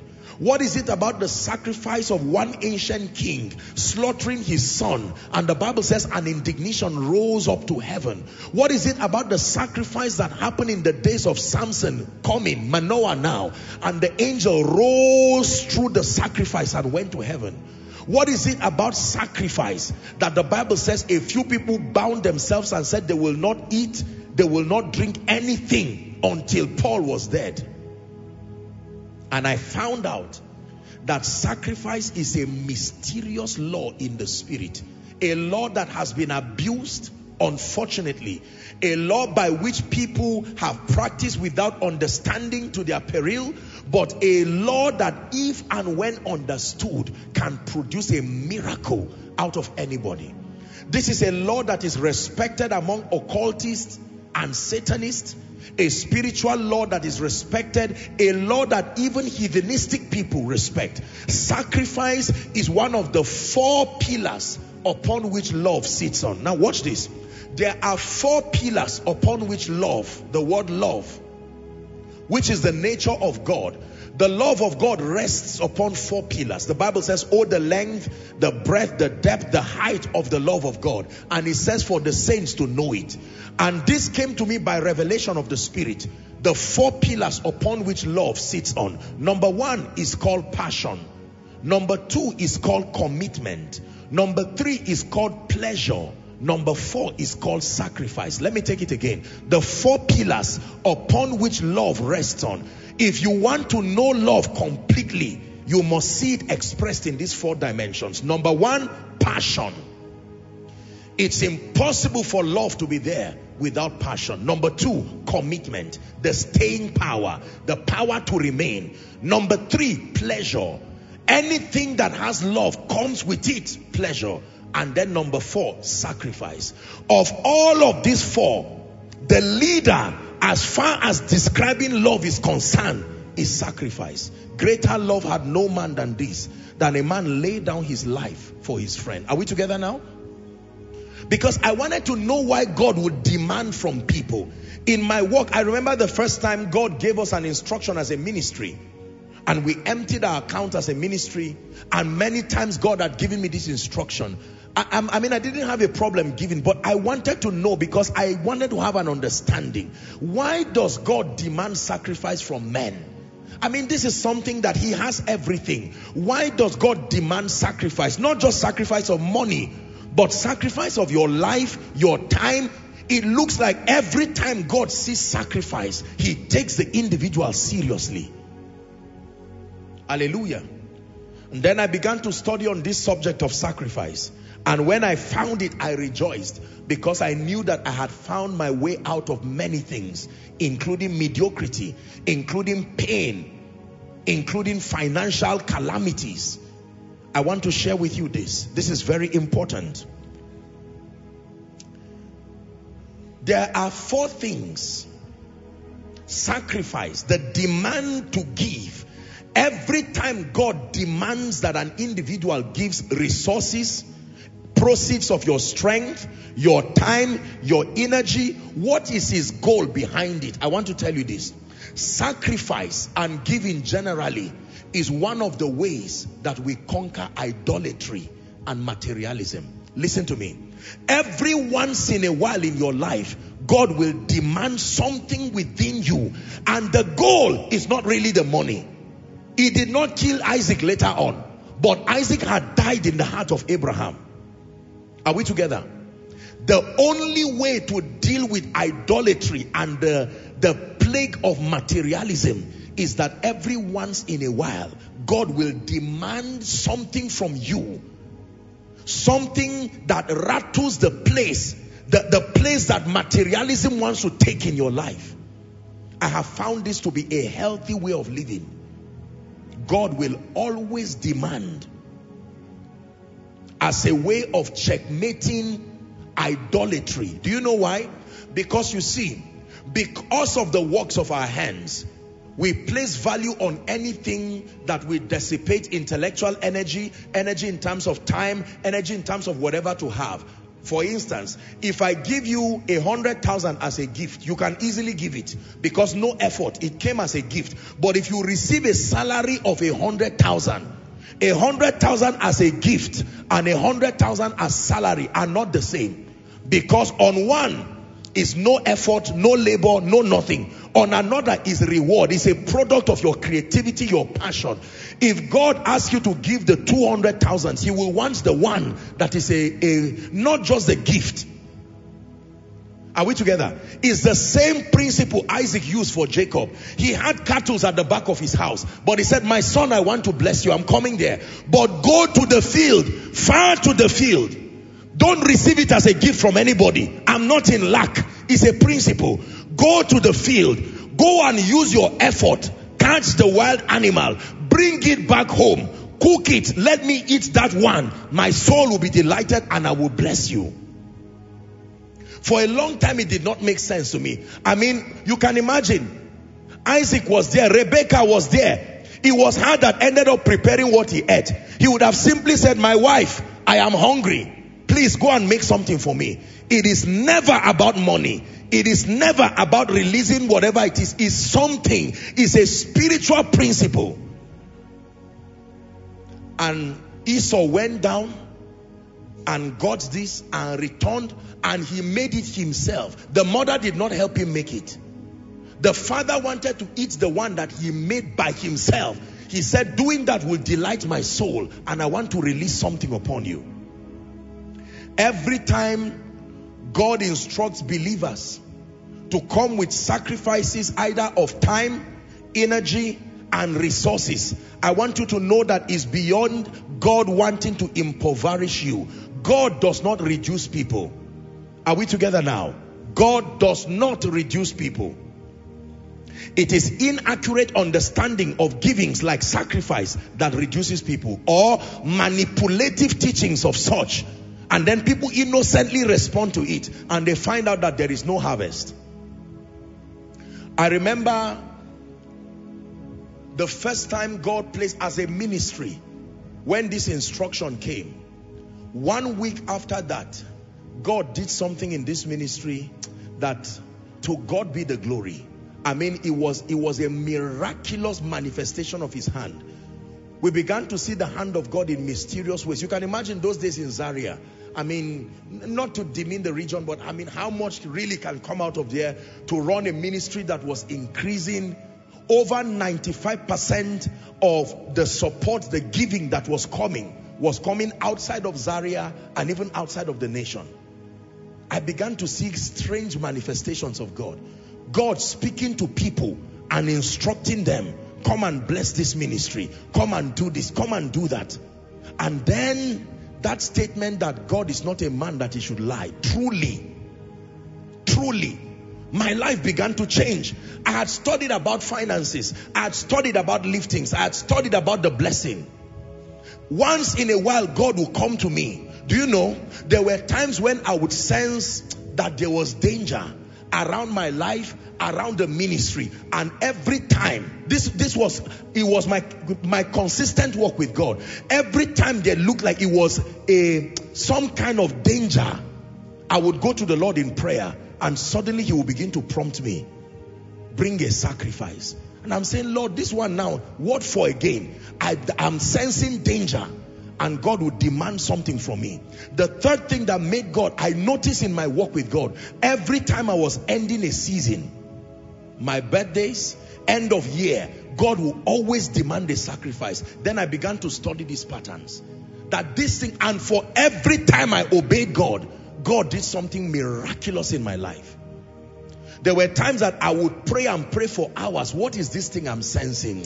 There is a negative spiritual cloud. It's like some kind of plot by darkness. And when I'm done praying, I will still sense that turbulence and unrest. But the moment a sacrifice goes, it's like calm returns. And then I began to learn that these are spiritual patterns. And it is because the saints do not know it. They have been cheated in many regards. Are we learning now? This is very powerful. Now write this down. Your sacrifice unto God is, number one, an expression of love. Your sacrifice unto God is an expression of love and value for Him above all things. Please write it down. Your sacrifice unto God is an expression of your love for Him and the value that you have placed on Him above all things. We usually invest our time and our resources around the things that matter to us most. So when God places a demand upon you to give, especially sacrifice, whether of your time, of your resources, among the many things that He seeks, ladies and gentlemen, hear me, is to test your love for Him, to see if truly He is exalted in your life above every other thing. It is easy to sing it, be lifted, be exalted. It is easy to say you are number one in my life, but the real proof of God's position in your life is tested in the place of sacrifice. Anything you cannot give God is above you. Anything you cannot give God is above you. An uncomfortable truth. Anything you cannot give God. If I cannot give God my car, my house, my money, it is above me. The meaning of that is that is what I am worshiping. One of the ways to choose between God and mammon is to use one to serve the other. You can use God to serve mammon, or you can use mammon to serve God. Unfortunately, many have used spirituality to serve money. Preaching because of money. Doing all of this because desperate for it. It doesn't matter. They compromise on spirituality because they want money. When God demands from you to sacrifice, what He's doing is He's helping you maintain His position as the highest priority in your life. Let me tell you the truth. Most believers do not know how much they are attached to things. Materialism, I have taught you, is not just having materials. You don't have to be rich to be materialistic. An obsession for money, for things that is above your passion for God. Claiming you love God is cheap talk. It is when you are able to lay down. That is proof of love. Imagine if the Father kept saying, I love you. My creation, I love you. Sons and daughters, I love you. But He said, let me demonstrate that love. He sent His Son. And when Jesus walked upon the earth, He died a gruesome death. And He did that with joy in His heart as proof that He loved us. Now, we know indeed that we've been loved by God because of the cross. The cross reminds us that God truly loves us. Is someone learning? Someone looks at me and says, Apostle, I want to love God the way you love God. Let me tell you the truth. My life has been episodes of laying down everything in my life. That's how I ascended that height of love. When it has to do with the business of love, is beyond just passion. You can roll on the ground and stand up and you are far from Him. It says they draw nigh to me with their lips. Is that in your Bible? But their hearts are far. There are many prayer warriors who don't love God. They can pray. There are many people who sing love songs. There are many preachers who preach love songs. But the moment it has to do with laying down something that costs you, the king said, I will not give God anything that does not cost me. Hallelujah. Truly, you want God to become your priority? It is impossible to become a lover of God without going through the school of sacrifice. He will demand something from your life that can become an idol. Number two, why does God demand from us sacrifice? Your sacrifice is an expression of honor. Your sacrifice to God is an expression of honor. 1 Samuel chapter 2 and verse 30, the B part. 1 Samuel chapter 2. It says, wherefore, I'm really concerned about the B part. But now the Lord saith, be it far from me, for them that honor me, this is so true, I will honor. But they that despise me shall be lightly esteemed. Can I tell you, ladies and gentlemen, God honors God loves everybody, but not everybody has the same place as far as his dealings is concerned. No, there are people God places priority upon because they have learned to lay down everything for his name's sake. Sacrifice is an expression of honor for God. Honor for God. Honor for God. You cannot see him, but when he demands that you bring a sacrifice, let me tell you sincerely, it is because God wants to test how much you honor him. To honor a man means to regard the person. Look at me, please, ladies and gentlemen. When they tell you a personality is coming to your house, someone you place high regard on, what's the first thing that you do? You make sure that you fix your house. Sometimes you will need to quickly clean things up and make sure that you set table. You bring the best of your plates, the best of the meals that you can find. You make everything, you make the room conducive and, very, very excellent. And then when the person comes, you are happy. And the person sees your display of honor, especially when they recognize it and commend you for it. That glow on your face, it makes every sacrifice worth the while. Many do that to men. They do that to politicians. They do that to Apostle Joshua Selman, but they will not do that to God. No. How do you love a man's creature more than the creator himself? How do you respect the creature more than the creator? You see that now? Honor. When you honor a man, you will give, and give sacrificially, and it does not matter. Hallelujah. There are people who, certain visitors come to them and say, I want to go somewhere, and they literally will cancel their schedule for the day and say, I am driving you, I'm going with you, wherever it is, I'm going with you, as a proof of honor. But many would not do that for God. Those who understand sacrifice are those who express honor to the Lord. Now listen. Number 3, sacrifice, I wrote here, is one of the mysteries that control divine intervention. When God demands a sacrifice from you, it is because he wants you to engage one of the mysteries in the kingdom that controls divine intervention. In 1 Kings chapter 18 from verse 30 to 33, divine intervention. It is true. Elijah said to all the people, come near unto me. Remember Elijah and the prophets of Baal? He's about to command fire. God wants to demonstrate his lordship over the land, that he's King of Kings, and to stop God's people from being oppressed as a result of Jezebel and her prophets. But it came on the wings of sacrifice. The Bible says he repaired the altar of the Lord that was broken down. Next verse. The Bible says Elijah took 12 stones, according to the number of the tribes of the sons of Jacob, unto whom the word of the Lord came, saying, Israel shall be my name. The Bible says, and with the stones he built an altar in the name of the Lord, and he made a trench about the altar as great as would contain 2 measures of seed. 33. The Bible says, and he put wood in order and cut the bullocks. I mean, what do the animals have to do with the presence of God coming down? I understand the altar being set after the tribes of Israel. I mean, what is God looking for with bullocks? And he cut them into pieces. He laid them on the wood and he filled them with water, and then he called upon the God of Israel. And the Bible says the God of Israel answered by fire. Fire came and licked up everything. Can I tell you the truth? One of the mysteries of divine intervention is sacrifice.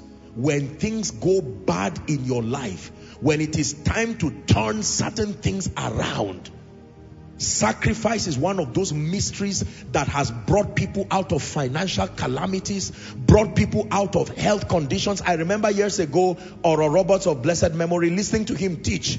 He was teaching in a Benny Hinn meeting, and he said one time he was sick. It was so mysterious. The doctors had said he was going to die. They said, Dr. Roberts, we're sorry, you may not live. And he called one of his secretaries and said, how much do I have in so account? And when they said it, he said, transfer everything, I think, to some mission agency or so. And the people were surprised, said, do as I've instructed. And as soon as they did that, a miracle happened that night. And Oral Roberts would live many, many more years before he would later pass on to be with the Lord. Sacrifice. I have practiced this as a principle and commanded many supernatural interventions. There are business people who do not know this principle. There are church leaders who do not know this principle. There are many people who do not know how to provoke in divine intervention using the key of sacrifice.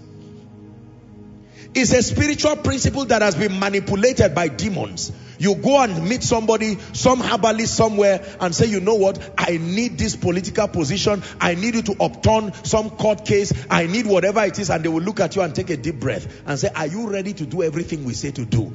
This thing you are seeing, or this possibility is doable, but are you ready for the condition? And sometimes they give all kinds of ungodly conditions. Bring someone you love the most, your wife, your son, your daughter, whatever it is. And people go that far to do some of those things. And you find out that doors keep opening for them in ways that you cannot imagine. Sacrifice is a mystery that controls divine intervention. Number 4. Why does God demand sacrifice from the saints? Are you ready? Because it is one of the mysteries for accessing the sworn blessing. Please write it down. You need to hear this one. Sacrifice is one of the mysteries for accessing the sworn blessing. There is something called the sworn blessing. Genesis 22:15-18. And the angel of the Lord called unto Abraham out of heaven the second time and said, by myself have I sworn, saith the Lord, for because thou hast done this thing. What is this thing? Thou hast not withheld. That is what you have done. You have been so lavish in bringing your future, bringing your all, your only son that you had to wait about 25 years to have him. Because thou hast not withheld thy son, thine only son, he says, this is what I have sworn to you, that in blessing I will bless thee, and in multiplying I will multiply thy seed as the stars of the heaven, and the sand which is upon the seashore. And thy seed shall possess the gate of his enemies. 18. And in thy seed shall all the nations of the earth be blessed, because thou hast obeyed my voice. Ladies and gentlemen, I want you to believe that there is something called the sworn blessing. We also call it the commanded blessing. Numbers 23:19 and 20. It's important that I teach this so that many people will understand that sacrifices are not just about dropping something that costs you.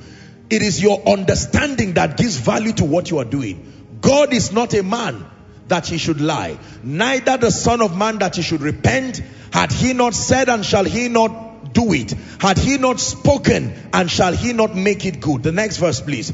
Behold, I have received commandment to bless, and he had blessed, and I cannot reverse it. There are things that God brings upon the lives of people on account of their diligence, on account of their sacrifice.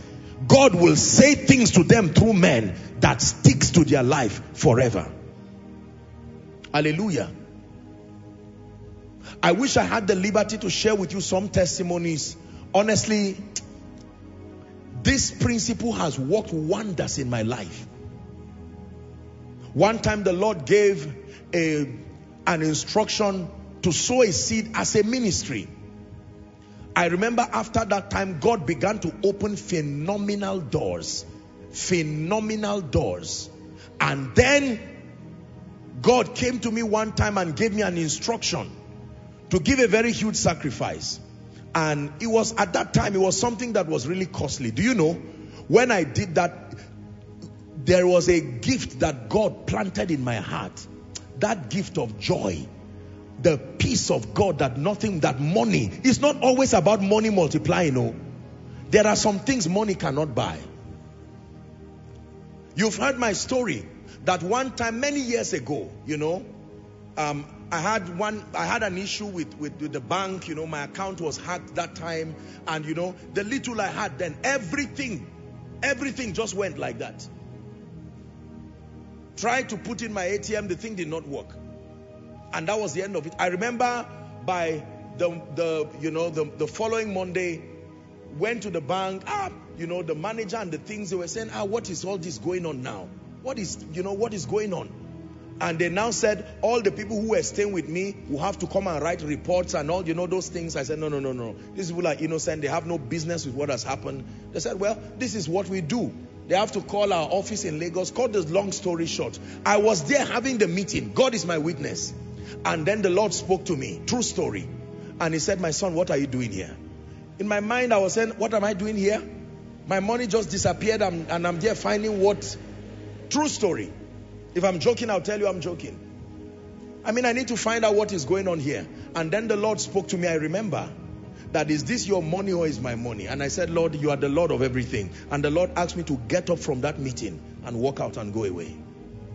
And that was the end of it. I told them, you know what? This case is over now. Oh, no. Our integrity. I said, that's not my business. I'm on my way out. The owner of my life, and includes everything, has demanded that I walk away. Case closed. I mean it before the God of heaven. I walked out of that place. It was not a small money. And the peace that surpasses all understanding, that was where I truly received the gift of peace. There are some things that you can never have until you get into the realm of sacrifice. Peace, joy. These are things a job cannot give. These are things money cannot buy. I remember walking and I was just singing to the Lord, telling him how much I love him.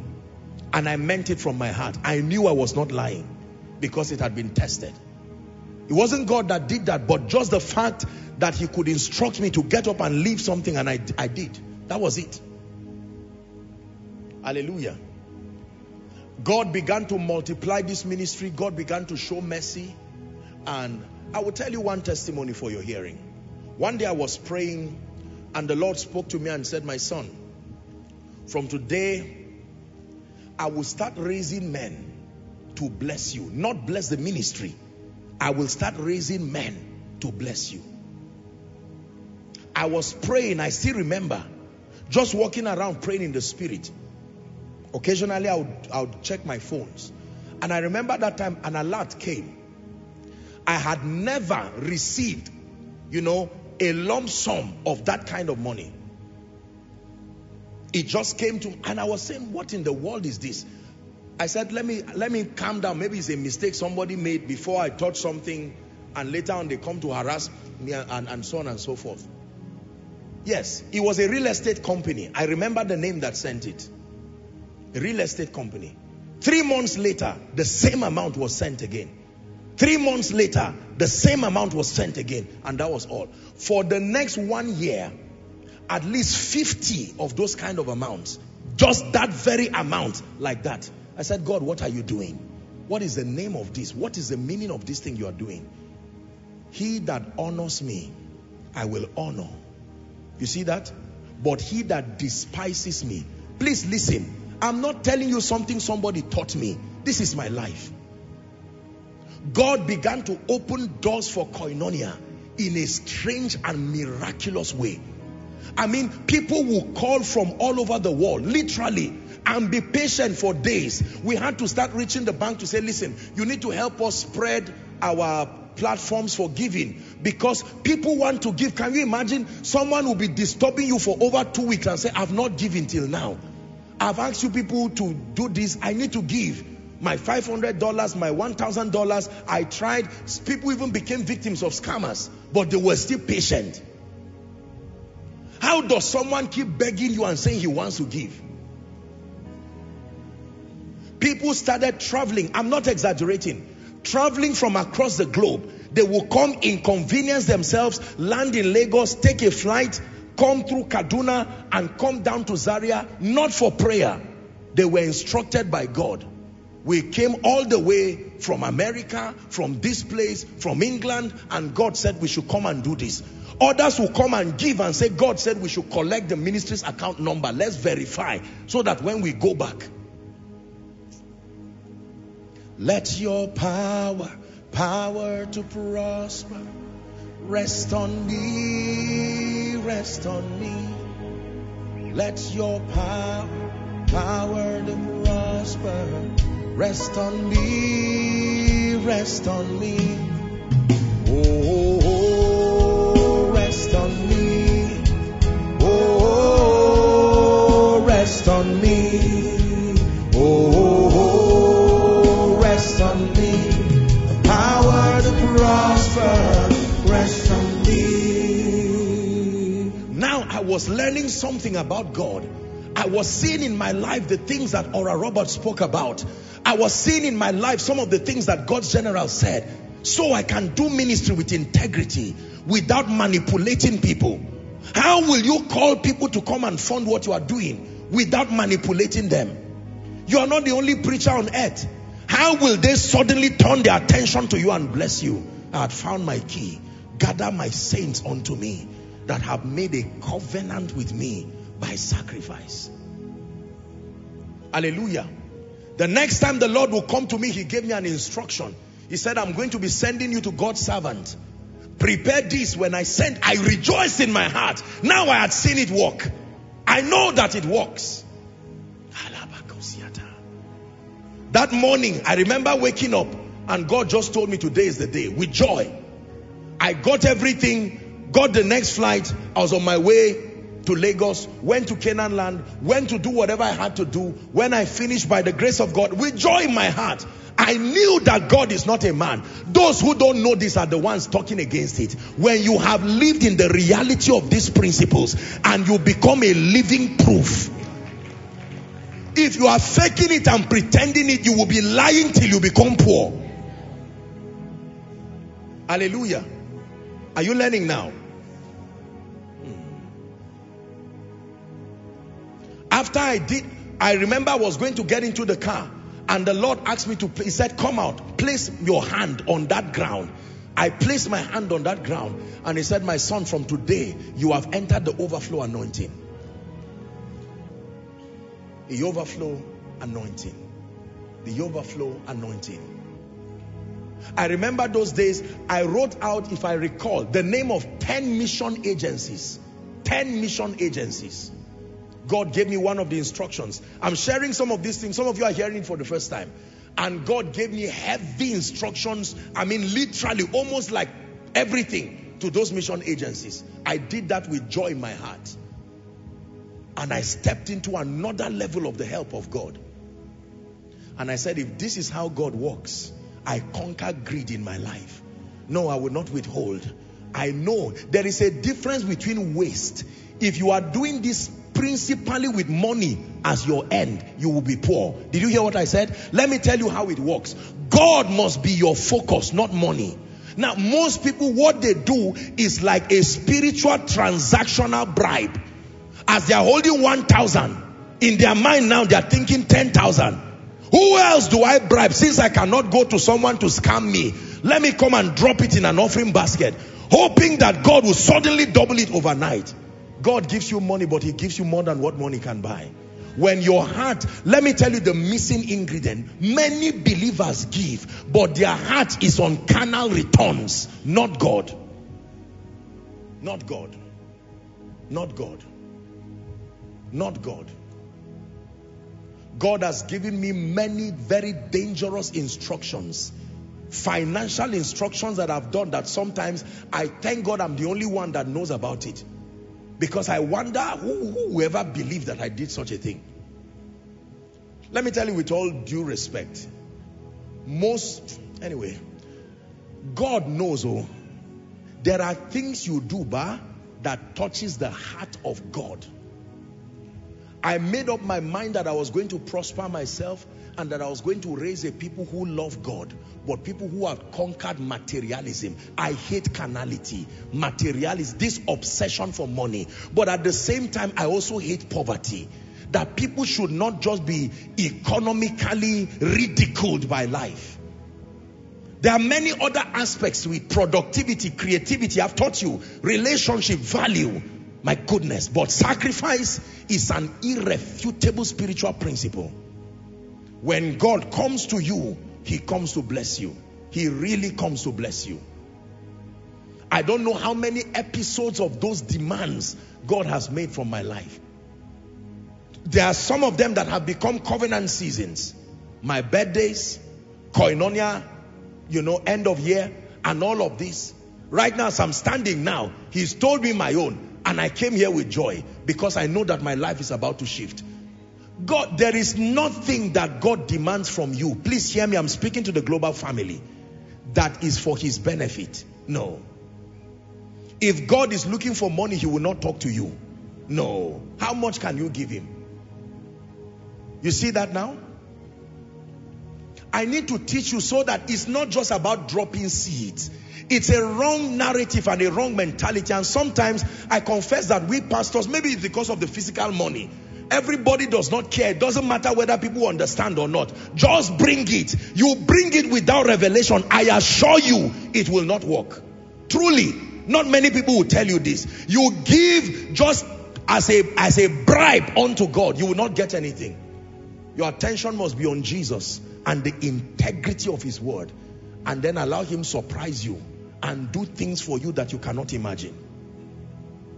Sacrifice. That's what brought some of us to this level that God has helped us by grace and by the Spirit. Koinonia will never be doing the things that we are doing now by the privilege of God's grace. No. This one is beyond the realm of tithes and offering. There are things you do to touch the heart of God. All blessings come from God through men to men. But those men don't come on their own. There are mysteries that bring them to you. Jesus did not call the three wise men, the Magi, to come to him. He was a baby. But there was something that was done in the spirit on account of an instruction. And the Bible says the Magi rose, holding gold, frankincense, and myrrh. As a baby, they did not consider that he was a baby. They worshipped him and they dropped those things. This thing does not happen because you are a man of God. It does not happen just because you are, whatever it is. No. Hallelujah. There are sacrifices I've made for the next level of Koinonia. There are sacrifices I've made for the next level of my life. This ministry you see, and with all due respect, without being mistaking me for pride, we stand today upon sacrifice. It is not what we do once and for all. It has become my lifestyle. Nobody lives what works. There is he that scattereth and yet increaseth. And I have seen all kinds of things that God has done. Sometimes it's not safe to share certain testimonies, but just for you to know that this mysterious God, there is nothing in my life that will ever make me give up on the mystery of sacrifice. It has kept God's position intact in my heart by dethroning material things. You get to a point where God begins to help you. And let me tell you the truth. The tendency for material things get into your heart. And then God demands that they go. And as soon as they leave, his position remains intact in your heart.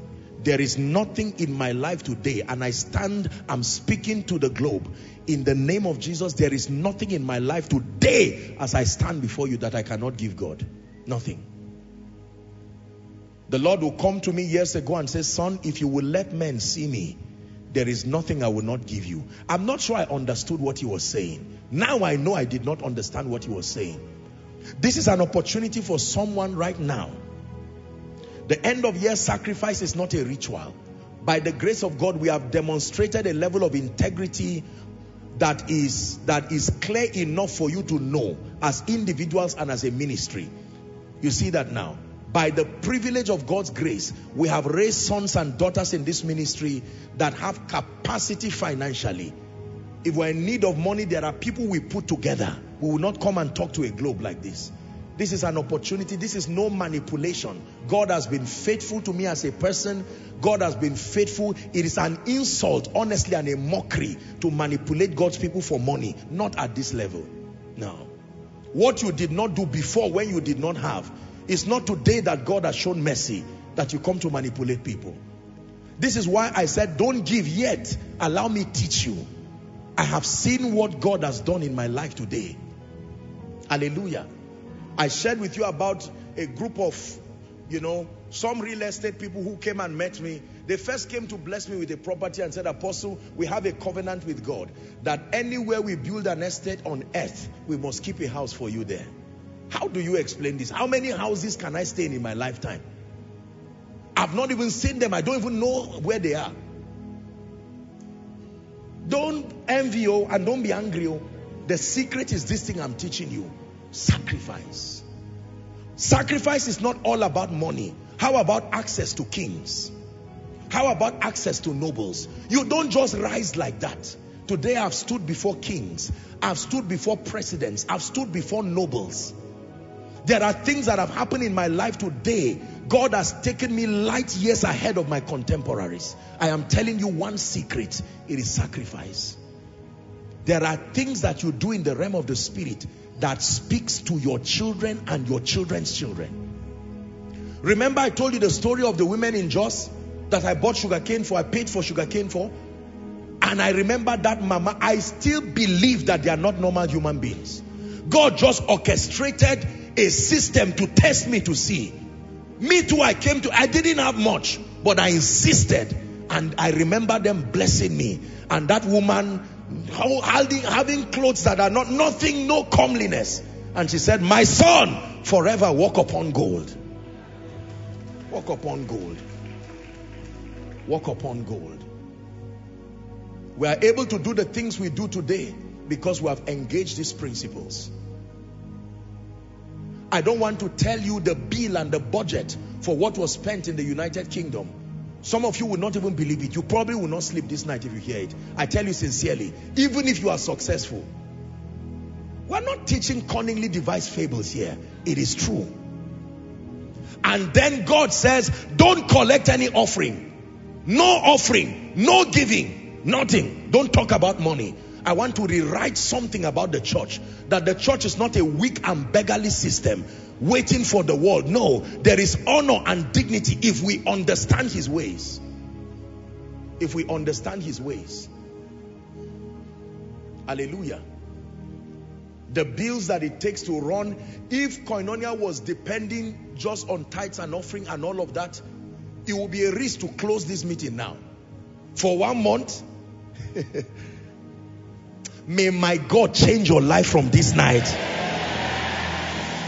May my God change your life from this night. In the name of Jesus Christ. When God brings you to a realm of supplies, it takes away distraction from your life. Please believe it and don't let anybody mislead you. One of the most distracting things in people's lives is this economic thing. There are pastors bleeding. Do you know there are many pastors that teach giving but they don't give? This thing does not respect title. Whether you are called apostle, if you don't practice it, it will not work. It will not work. I never go to see any of our fathers of faith like that with my hand empty. No, I do that with understanding. And sacrifice for me is a delightsome one. And last year, God came again with a word for me. Oh, I'm ready to step into a new season. And then he gave a demand for Koinonia, to his sacrifice for Koinonia. And it was with joy. And then when I was done hearing that one, he now said, what I've instructed Koinonia to give, you will double it and give. That is your sacrifice. I would have cried if I did not know God. I would have rebuked that spirit with fasting and prayer. But I know his voice. When he comes, it is for your own good. These are the ladders by which we climb in. Don't just admire people and wish and also talk things you don't know. Behind some of this glamour you see is blood dripping on the altars of men. Are we together now? There are men that God has sworn certain blessings on. There is nothing the devil can do. No. Probably the only thing he can do is to get them not to be saved. And since they are saved, they are under his feet forever. Sacrifice is a powerful mystery. There are certain kinds of anointings that don't come into your life until at the instance of sacrifice. Hallelujah. I have stepped into certain levels of grace, certain levels of power, because I went to pray and fast for more of God, but he gave an instruction. In addition to the prayer, in addition to the fasting, in addition to learning keys from materials, you must release certain things. And I obeyed him foolishly and stepped into certain levels of power. This is the side that most people do not know about ministry.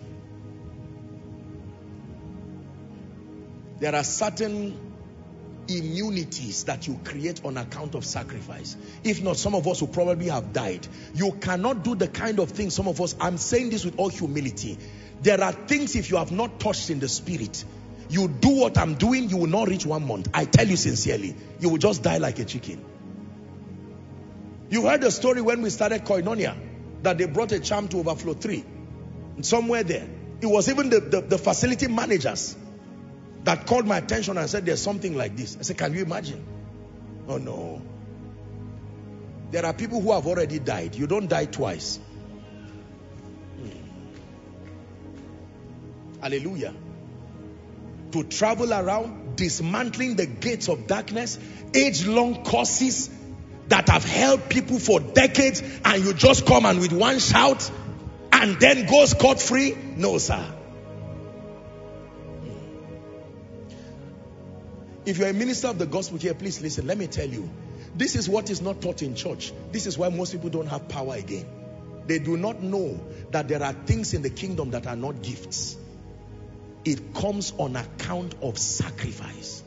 I was praying, preparing for today, and I said, Lord, what would you have me give? It is everything I have is yours.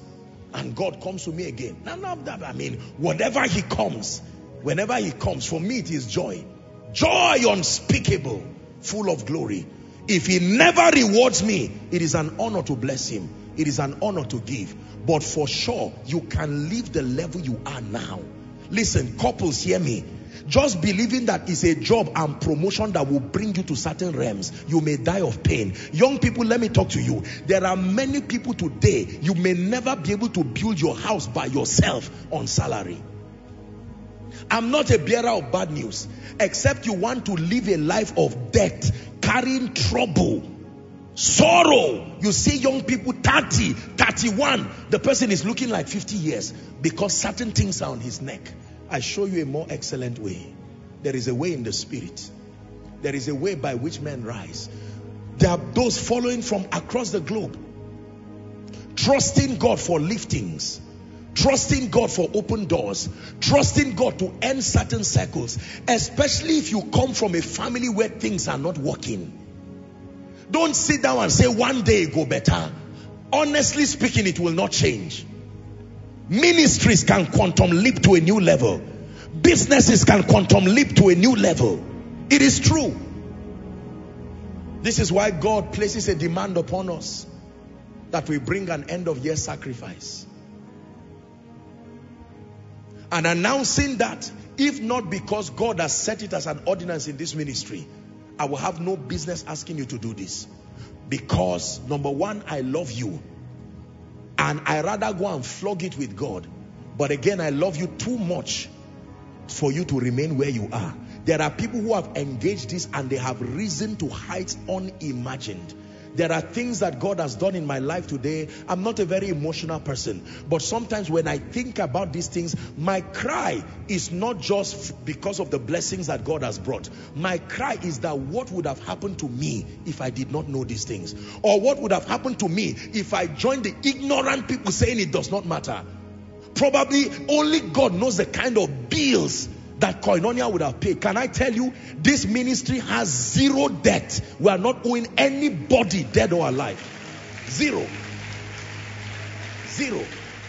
Number one, now with all due respect to financial practitioners, we do not borrow as a ministry. It's a principle that we do not borrow. Everything, no matter what, is paid for cash.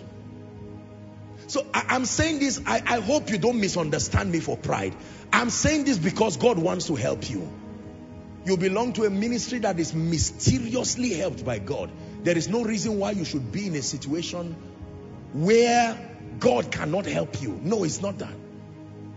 If it takes God waking someone from any nation, God will do it for the sake of this Koinonia you are seeing. Yes, sir.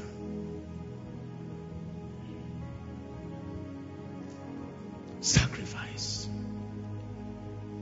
When I gave God what he demanded of me the last time, my life stepped into another level. Beyond finances, the anointing.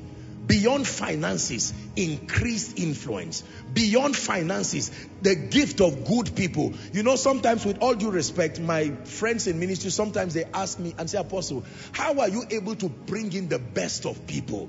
Worship people, all of this. I tell them, I don't have the power to call people. You can call and they will not come. There is a voice that your seed has. Your seed can bring quality people to your organization.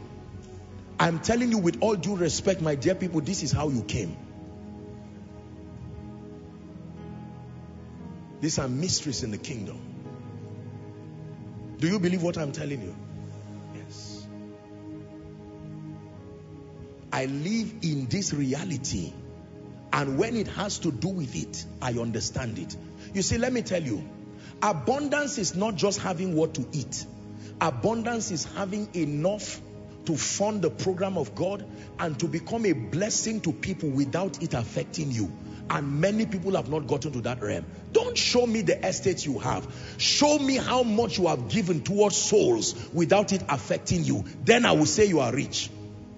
Our idea of being rich in church is who has a nice jeep, some jeep somewhere, or some estate somewhere, or some investment somewhere. As much as I appreciate that, that is not the kingdom's way of rating wealth. Your wealth is rated by how much goes from you to the kingdom without it affecting you. And if you have not gotten to that realm, there is still a place to pray, to say, Lord, I'm trusting God for a day, like I told my people, I think it was in Zaria or the leaders, where one person will call and say, what does it take to run Koinonia for 1 year? And some of you here in the nearest future, I know you have the heart. Believe me, that there are people here who will sign it quietly and say it is over. Nobody should even talk about money. You don't believe that? I told myself years when I could not even buy a good shoe, that a day will come, I will sponsor mission agencies. A day will come, I will not allow one missionary to die under my watch. I can't do everything, but at least let me do something for Jesus. Before you talk to me about finances, show me what you have done for the gospel. If you have not given certain amounts for the gospel, keep quiet. You don't know anything about money. Believe me. I'm not talking about people who have built empires. One flood can come and wipe an estate away, but not the souls that are saved. And souls are expensive. I respect people to the degree to which I see the money they have had committed to the kingdom. I respect the house that we build. I respect the cars. I respect all the, physical things. But from a spiritual standpoint, those things are transitory. They come for your comfort and they go.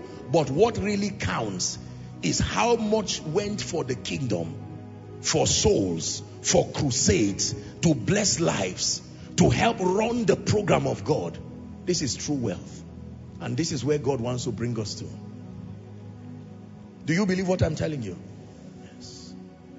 So away from yourself, just say, I have my 1 million, my 5 million, I'm fine. When they say receive, I say, I'm what for? I mean, highest I can give church 100,000 or 200,000. It's not about the money.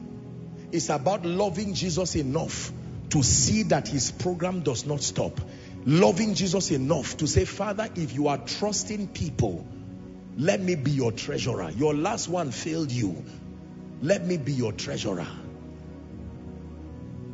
And then you will lay up gold as dust in a way that not even you can explain. And it has nothing to do with being a preacher. Businessmen, please, I want you to listen to me. You have tried buying and selling. You have tried transactions. I introduced to you, in addition to what you know, a superior spiritual strategy. Show God you honor him even in your business and watch what he does.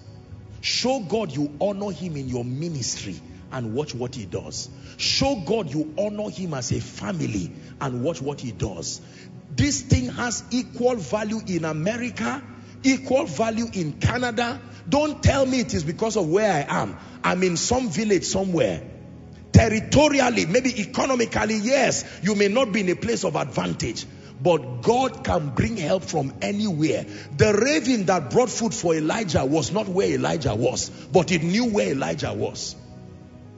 This lifting started right from Zaria. It's not just Abuja here. No. I remember years ago when I was teaching my precious people, I taught them to love the Lord.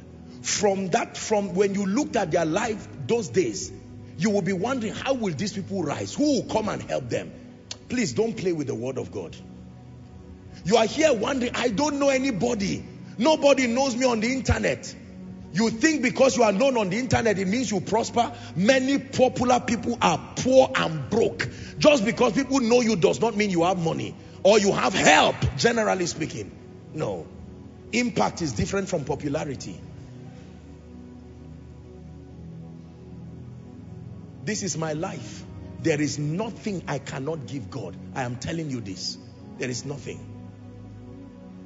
But he always outgives me. He has refused to let me give more than him because he's the giver of all gifts. He gave so much, he gave his son. What can I give him that will surprise him? What can I give him that will make him say, I'm challenged? You want to see the hand of God?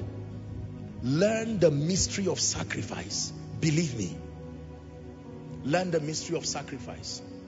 I have had times, you can ask my protocol, when we are in the plane, I'm trying to catch some sleep, and someone comes to the plane to tap me and says, Apostle, it's a privilege to see you. And he goes to reach out and brings out money. In a plane, we are going, I'm minding my business, going for a meeting. In 50 minutes, you can become wealthier than somebody for the next 5 years because God decided to help you. If you don't believe in Ebenezer, you are wasting your time. How did the person know you will be in the plane? And the person is discussing, how can I have your account number? No, it's not necessary. Don't worry. Let's just pray. How they find it, I don't even know. I fought finance department for a long time to make sure people don't have access to my account number. But now there's nothing I can do about it again. So that there is nothing that is suggestive of manipulation. Listen, God has not helped us financially because we are talking to millions of people. He has helped us because we obey him. Preacher, you will not get money because you are teaching a crowd. No. They will leave you as a preacher and go and give the person obeying God. Did you hear what I said? Being a preacher is not the reason why you are blessed. Being obedient to the principles of God's truth. We are going to pray. The end of year sacrifice is an opportunity for God to visit people. It's an opportunity for God to change the stories of men. Koinonia Global, listen. I'm speaking to believers. I'm speaking to our global family.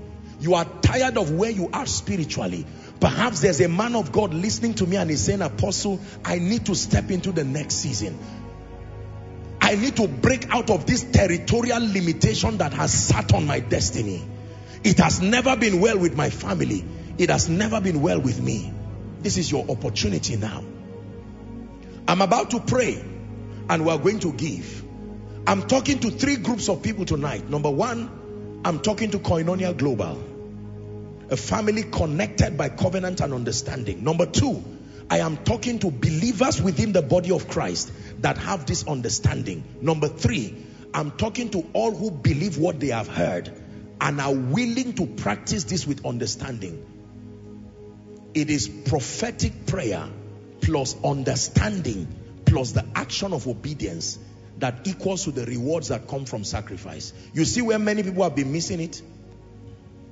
Some of you may have noticed that if you bring seeds to give me, you just bring it, the protocol will hold you and bring you back so that I will speak a blessing on it before you go, because it's not about money. Many people are doing donation. They are not doing this spiritual transaction that makes for your rising. Let your power to prosper, rest on me, rest on me.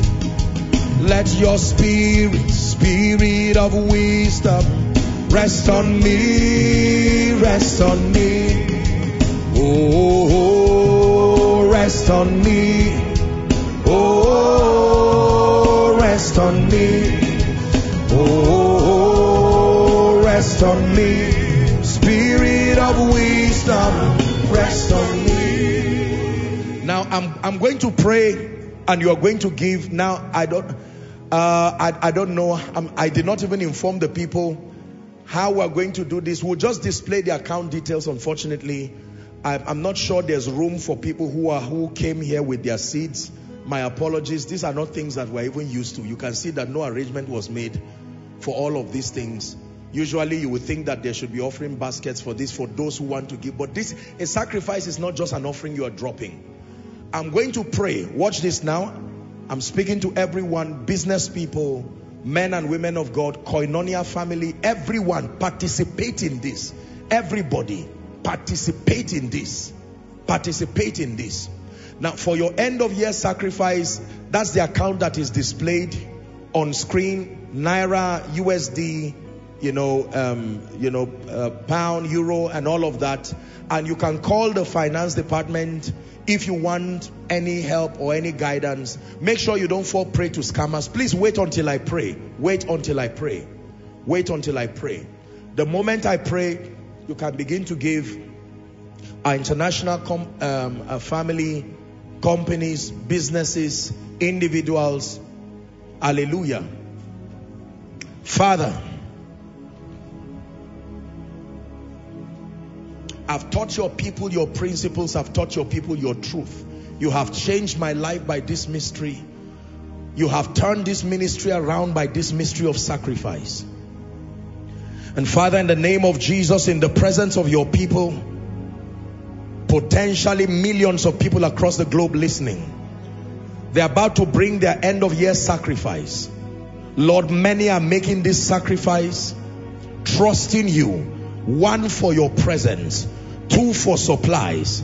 3, for breakthroughs, for divine interventions to shift them to realms and levels in the anointing, to take their ministries to levels beyond their imagination.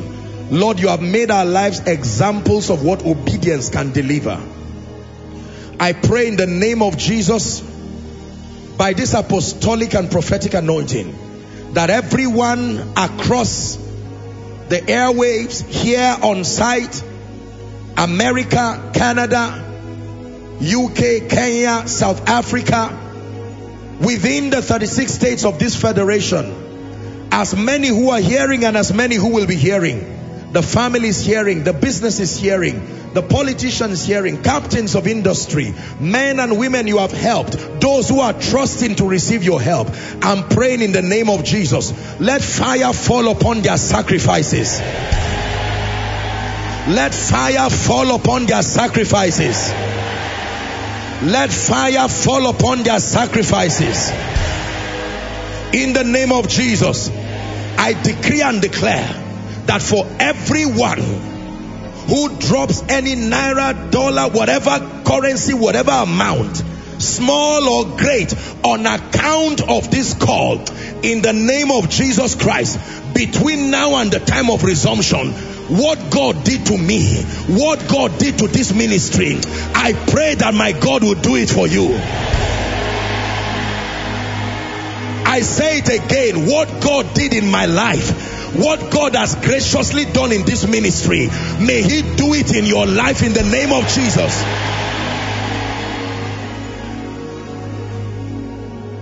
We're still praying. Something is happening to you that will surprise you. I pray for those who are in financial situations now. You've done everything you know to do. I'm praying by this sacrifice, rise to a new level in the spirit. Man of God, rise to a new level in the spirit. Businessman, rise to a new level of impact. In the name of Jesus Christ. I bring before the Lord struggling families, not just in the area of finances, that there is a curse that is placed on your family, placed on your finances, that people don't rise. Every time they want to rise, something brings them down. I call upon the God of Jeshurun, in the name that is above all names, on account of this sacrifice, let the blood speak. Let the blood speak. Let the blood speak. Let the blood speak. For someone here, let me prophesy upon you. You will lay gold as dust. I say it to you, you will lay gold as dust. Listen, one of the things that sacrifice brings is the miracle of open eyes. You see, let me tell you, finances, there is a way God opens your eyes to see what people don't see. It says, as for the earth, out of it comes bread, that the increase of the earth is for all, and even the king is fed by that which comes to the field. There is a way sacrifice can command your eyes to see something, and what you see will open you to a world of financial possibilities beyond your imagination. This is true. There are people who saw a miracle in the midst of rubbish because God opened their eyes. When God opened the eyes of Hagar, she saw an oasis in the midst of a desert. Until your eyes are open, you will not see. Businessman, hear me. I'm praying for you. Whatever must cause your eyes to open, to see where opportunities are, to see where God has blessed for you, that helps you enter your wealthy place. I pray in the name of Jesus, on account of this sacrifice, may your eyes be truly opened. May your eyes be truly opened. Don't be tired of receiving. No, I want to pray for you. One of the things that sacrifice does is that it gravitates helpers towards you. Most of us right now are like the man in, I think that should be John 5 or so, verse 7 thereabout. Jesus came to him and said, why are you in this condition? And he said, I have no man. This is the challenge with many businesses. I have no man. I have no man as a preacher. I have no man as a business. I have no man as an individual. I want to pray for you. Strategic quality men, strategic quality partners, strategic quality helpers, receive in the name of Jesus Christ.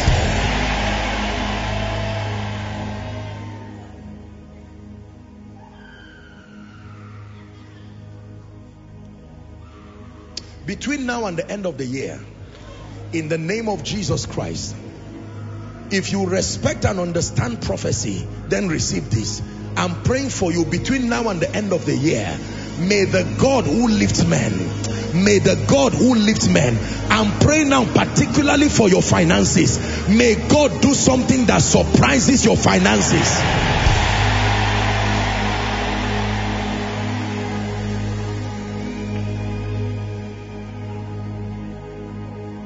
In the name of Jesus. Some of you, on account of what God will do from tonight, you will build your house in a matter of months. I say it to you, you will build your house in a matter of months. You will finance the gospel in a way that will not even affect you. Now hear me. By reason of this sacrifice, anyone here who has been held under the slavery of materialism, the slavery of money, you are obsessed about money, obsessed about material things to the point you can kill because of money. Let this giving crucify that appetite once and for all. Let every obsession, negative, ungodly, satanic, lust-driven obsession for money and material resources. You can follow any man just because of money. You can go anywhere just because of money. Compromise on your faith because of money. I'm saying it again. Let your giving tonight crucify that lust forever. Hear me. Anyone here who has been involved in any dirty or satanic practice, hear me.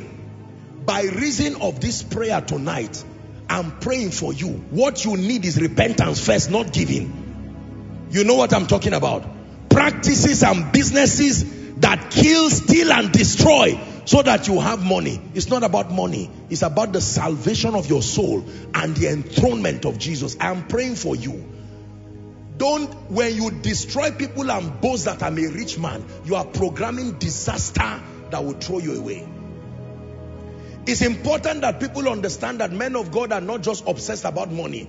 And anybody, it doesn't matter where the money comes from, just because you bring something to church. No.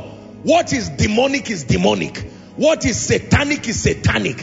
There is godly money and there is satanic demonic money. Are we together? Just because it is naira and kobo does not mean that it should be. And with all due respect, ministers of the gospel must respect the altar of God. Don't let anybody come, you know that this person is some confirmed whatever, and just bring the money because we need to run ministry. No. Let's serve God with integrity. Are we together? When people come from dirty practices, what they need is love and repentance, not collecting their money.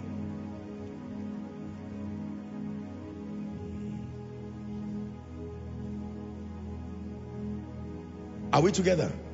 Yes. I'm praying for you. For someone, your hand has been empty all through this year. You have been praying, wondering. You've not gone down, but you have not gone up. I pray for you. The remaining days in December, honestly, from the depth of my heart, I'm releasing grace, and I decree and declare, rise to heights unimagined. Rise to heights unimagined. In the name of Jesus Christ. Now, I want you to begin to receive. We'll just double this with the impartation now. One of the greatest gifts of God in my life is wisdom. If you lack wisdom, you will be poor. If you lack wisdom, you cannot be a leader. I want to release that grace as we close this service. You don't have to bring those under the anointing, just receive. Father, I stretch my hands upon someone who is in desperate need of the baptism of the spirit of wisdom. I stretch my hands upon you like fire from heaven. Receive right now an impartation of the spirit of wisdom. Please help them. Take that grace right now. Take that grace right now. Wisdom that causes you to excel. Wisdom that causes you to triumph. In the name of Jesus Christ. Let your spirit of wisdom rest on me, rest on me. Let your spirit of wisdom rest on me, rest on me. Let your spirit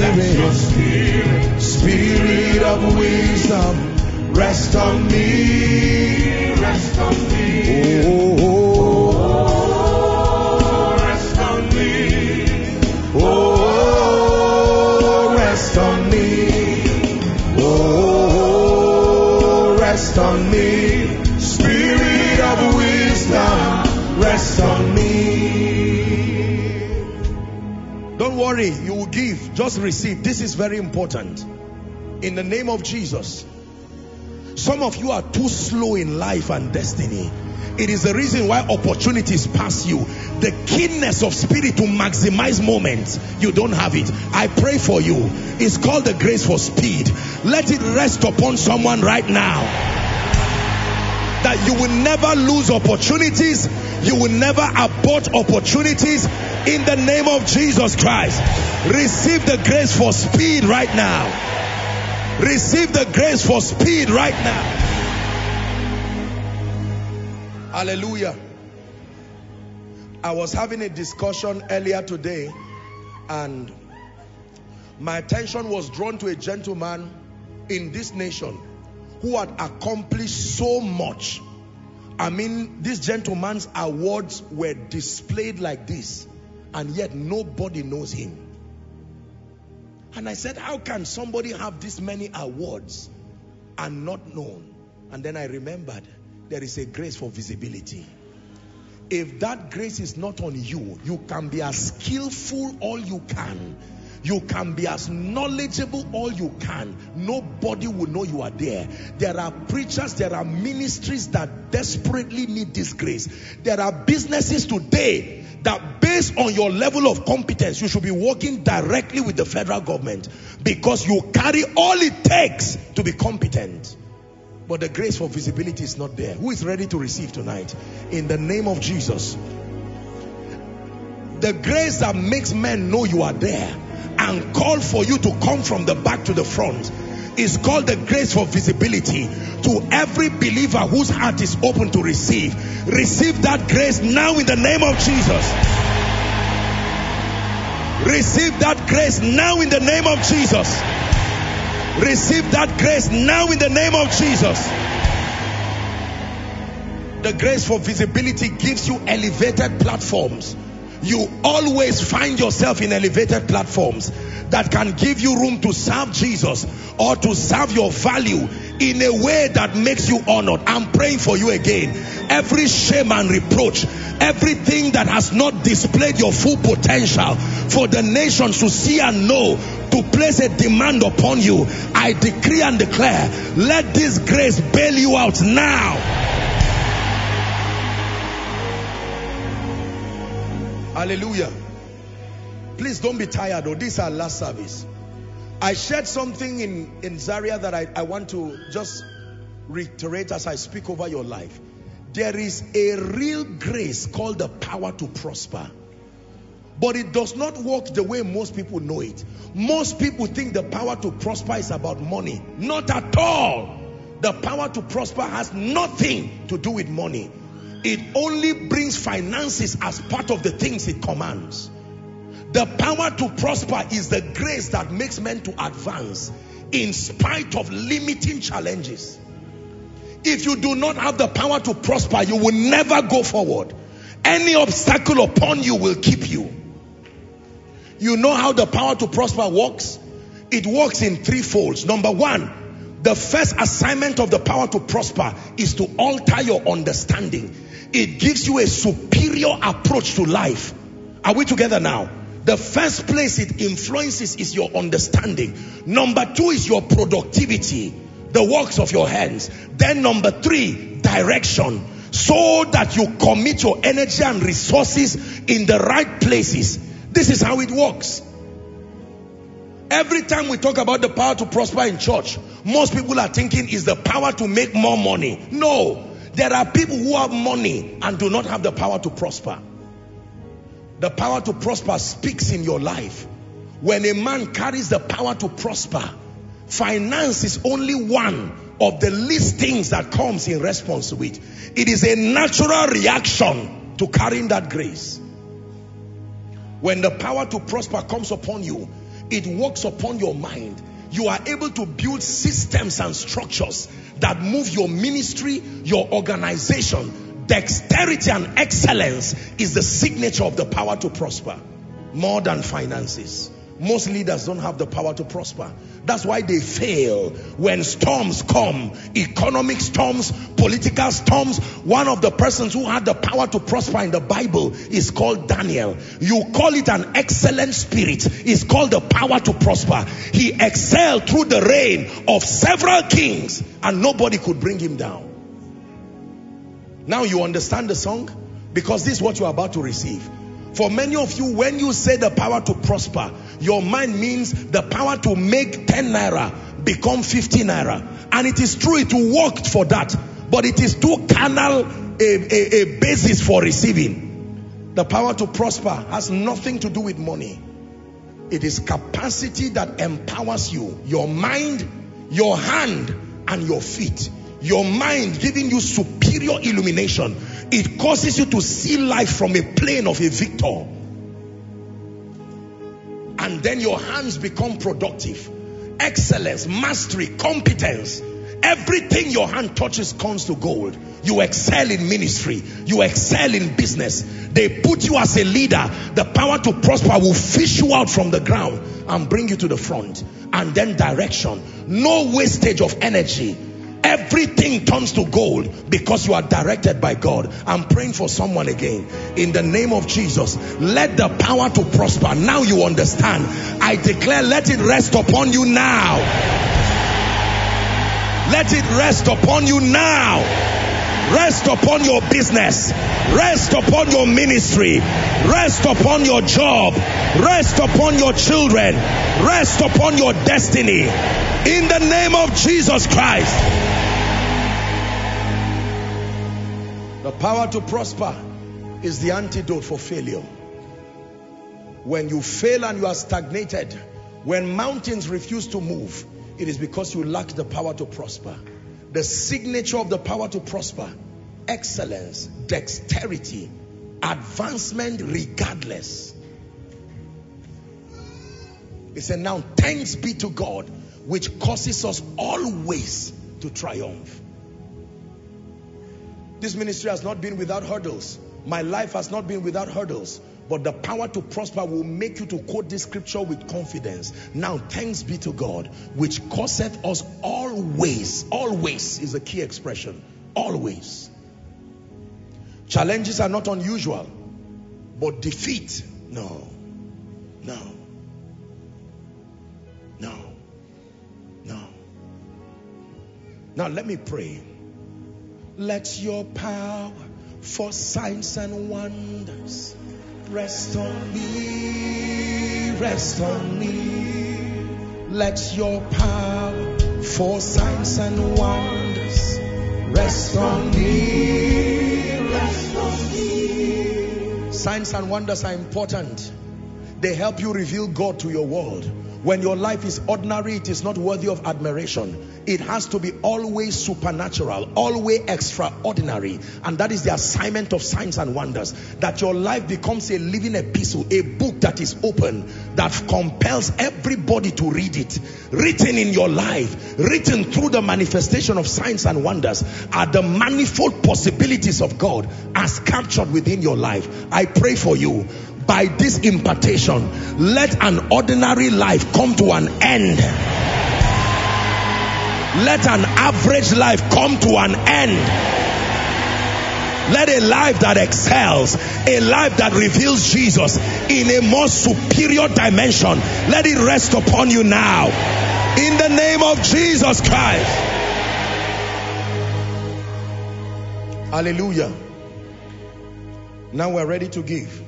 Father, to everyone who is about to give now, whether here or online, I decree and declare in the name that is above all names, as you lay down your seeds, your sacrifices, let this be the beginning of a new day. I stand in partnership with all the graces that we have so lavishly received from the fathers of faith. And in the name of Jesus, under this corporate grace, I'm praying, as God has helped us, let it work in your life. The rod of Elisha will not fail in your hands. In the name of Jesus Christ. Now, for those, here's how we'll do it. We may not allow people come. That will be too rowdy. The worship team, I'll just give us 2-3 minutes so that those who already, I see people holding their seats. So ushers, you will just move around and then we'll display the accounts. We'll do that just for the next 2-3 minutes. You'll receive some instructions and then I speak over your life and we're done. Hallelujah. Very, very quickly. So those who have the seats, ushers, you may just move to your seats or move around the rows. Just be patient and wait for an usher. Drop your sacrifice. And those online, the accounts are there. Very quickly, let's make that fast so that we're done in the next 2 to 3 minutes. Go ahead. Yes, please. Let your power to prosper rest on me, rest on me. Let your power to prosper rest on me, rest on me. Let your power to prosper rest on me, rest on me. Let your power to prosper rest on me, rest on me. Go ahead, give with joy, give with gladness. And as you drop your seat, begin to speak over your life. Begin to speak over your destiny.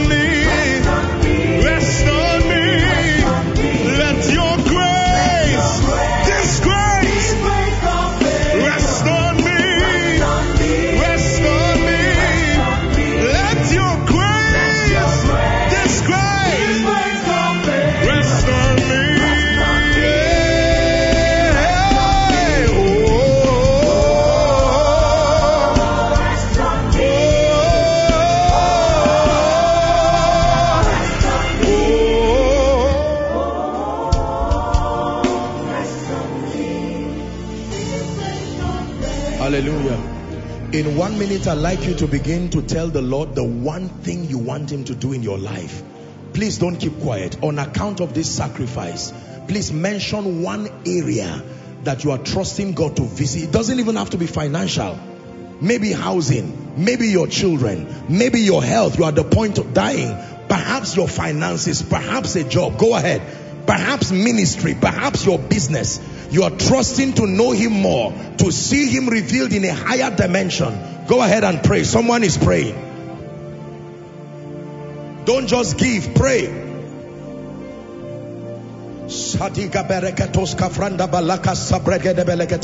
Lord, you come through for me in this area, that area. Go ahead, declare. You have given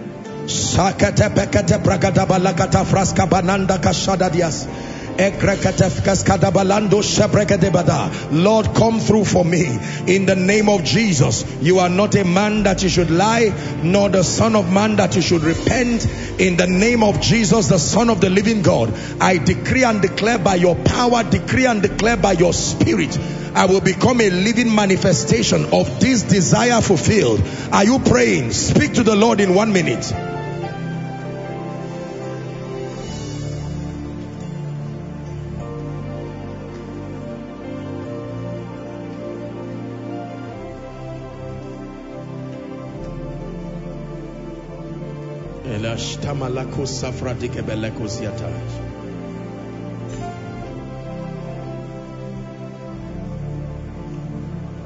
We're still praying. 1 minute. Whether you are praying from the US, Canada, UK, Kenya, Malawi, Uganda, Ghana, South Africa, Cameroon, anywhere at all, Australia, China, Japan, across the globe. Release your faith and pray and cry. Turn my life around, oh God. Turn my life around, oh God. Turn my life around, oh God. Let it be clear that your word works. Let it be clear that faith works. Let it be clear that sacrifice works.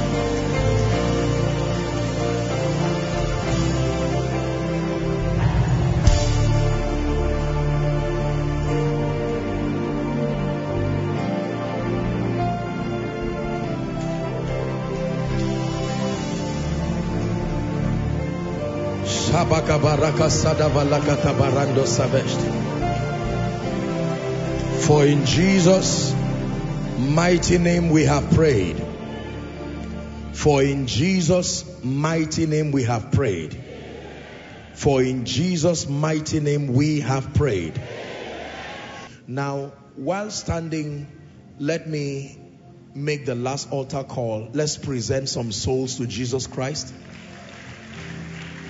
as our thank you gift for his faithfulness. There are people here, you came for Koinonia within this auditorium, outside of this auditorium. Let's minimize movement. And you are saying, Apostle, even though our time is stretched, please give me an opportunity. Let me not end Koinonia this year without making Jesus Lord of my life. Or you are saying, I want to rededicate my life to Jesus. I want to give you an opportunity to make everything good with him before you leave. The only guarantee we have is Jesus. Whether you're outside, inside, following from anywhere across the globe, I'm going to make these two calls in one. As I count 1 to 5, very boldly leave your seat and come and stand before me here as we lead you to make that declaration, receiving Jesus as Lord of your life. I'll begin my counting now. Do not be afraid. Don't wait for anybody to come. Be the first to come. 1. Koinonia, we're doing this together. 2. Come. Give us the honor of leading you to Jesus. This one last time before we close for the year. Are you celebrating souls? Unto the King immortal, invisible, the only wise God. If you're coming, please join them very quickly. I'll begin the prayer now.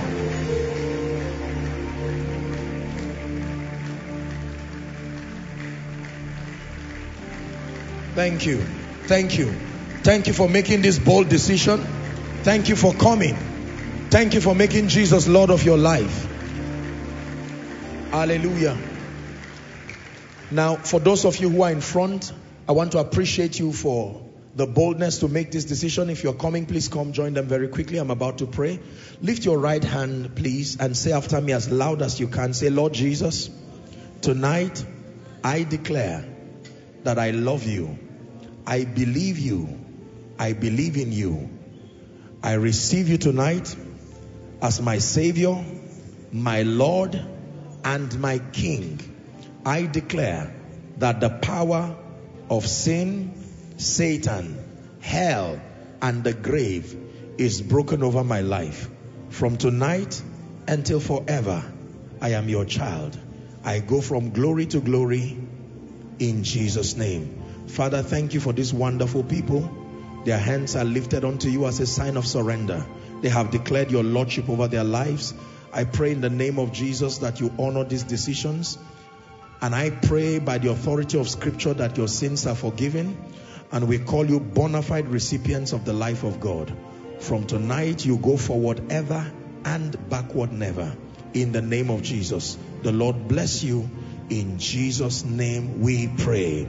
Amen and amen. Please, may I request that you move to my right. That will be your left. There will be counselors very quickly to have a word with you. Let's honor them as they go. A very quick word with you. And then you are back to your seat. Have you been blessed? Thank you, Jesus, for Koinonia. Thank you for 2023. Thank you for your mercies. Thank you for your goodness. Thank you. In the name of Jesus.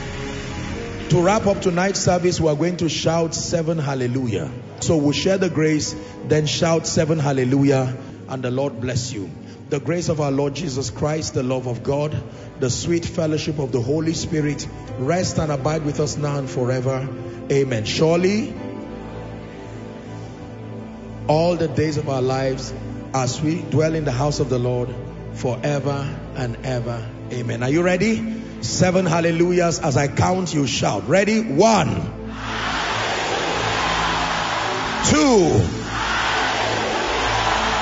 3, 4, 5, 6. Finally for 2023, 7. Hallelujah. Amen. Koinonia, thank you so very much. A very Merry Christmas to you. Happy New Year. Happy 2024. The Lord bless you in Jesus' name. See you next year.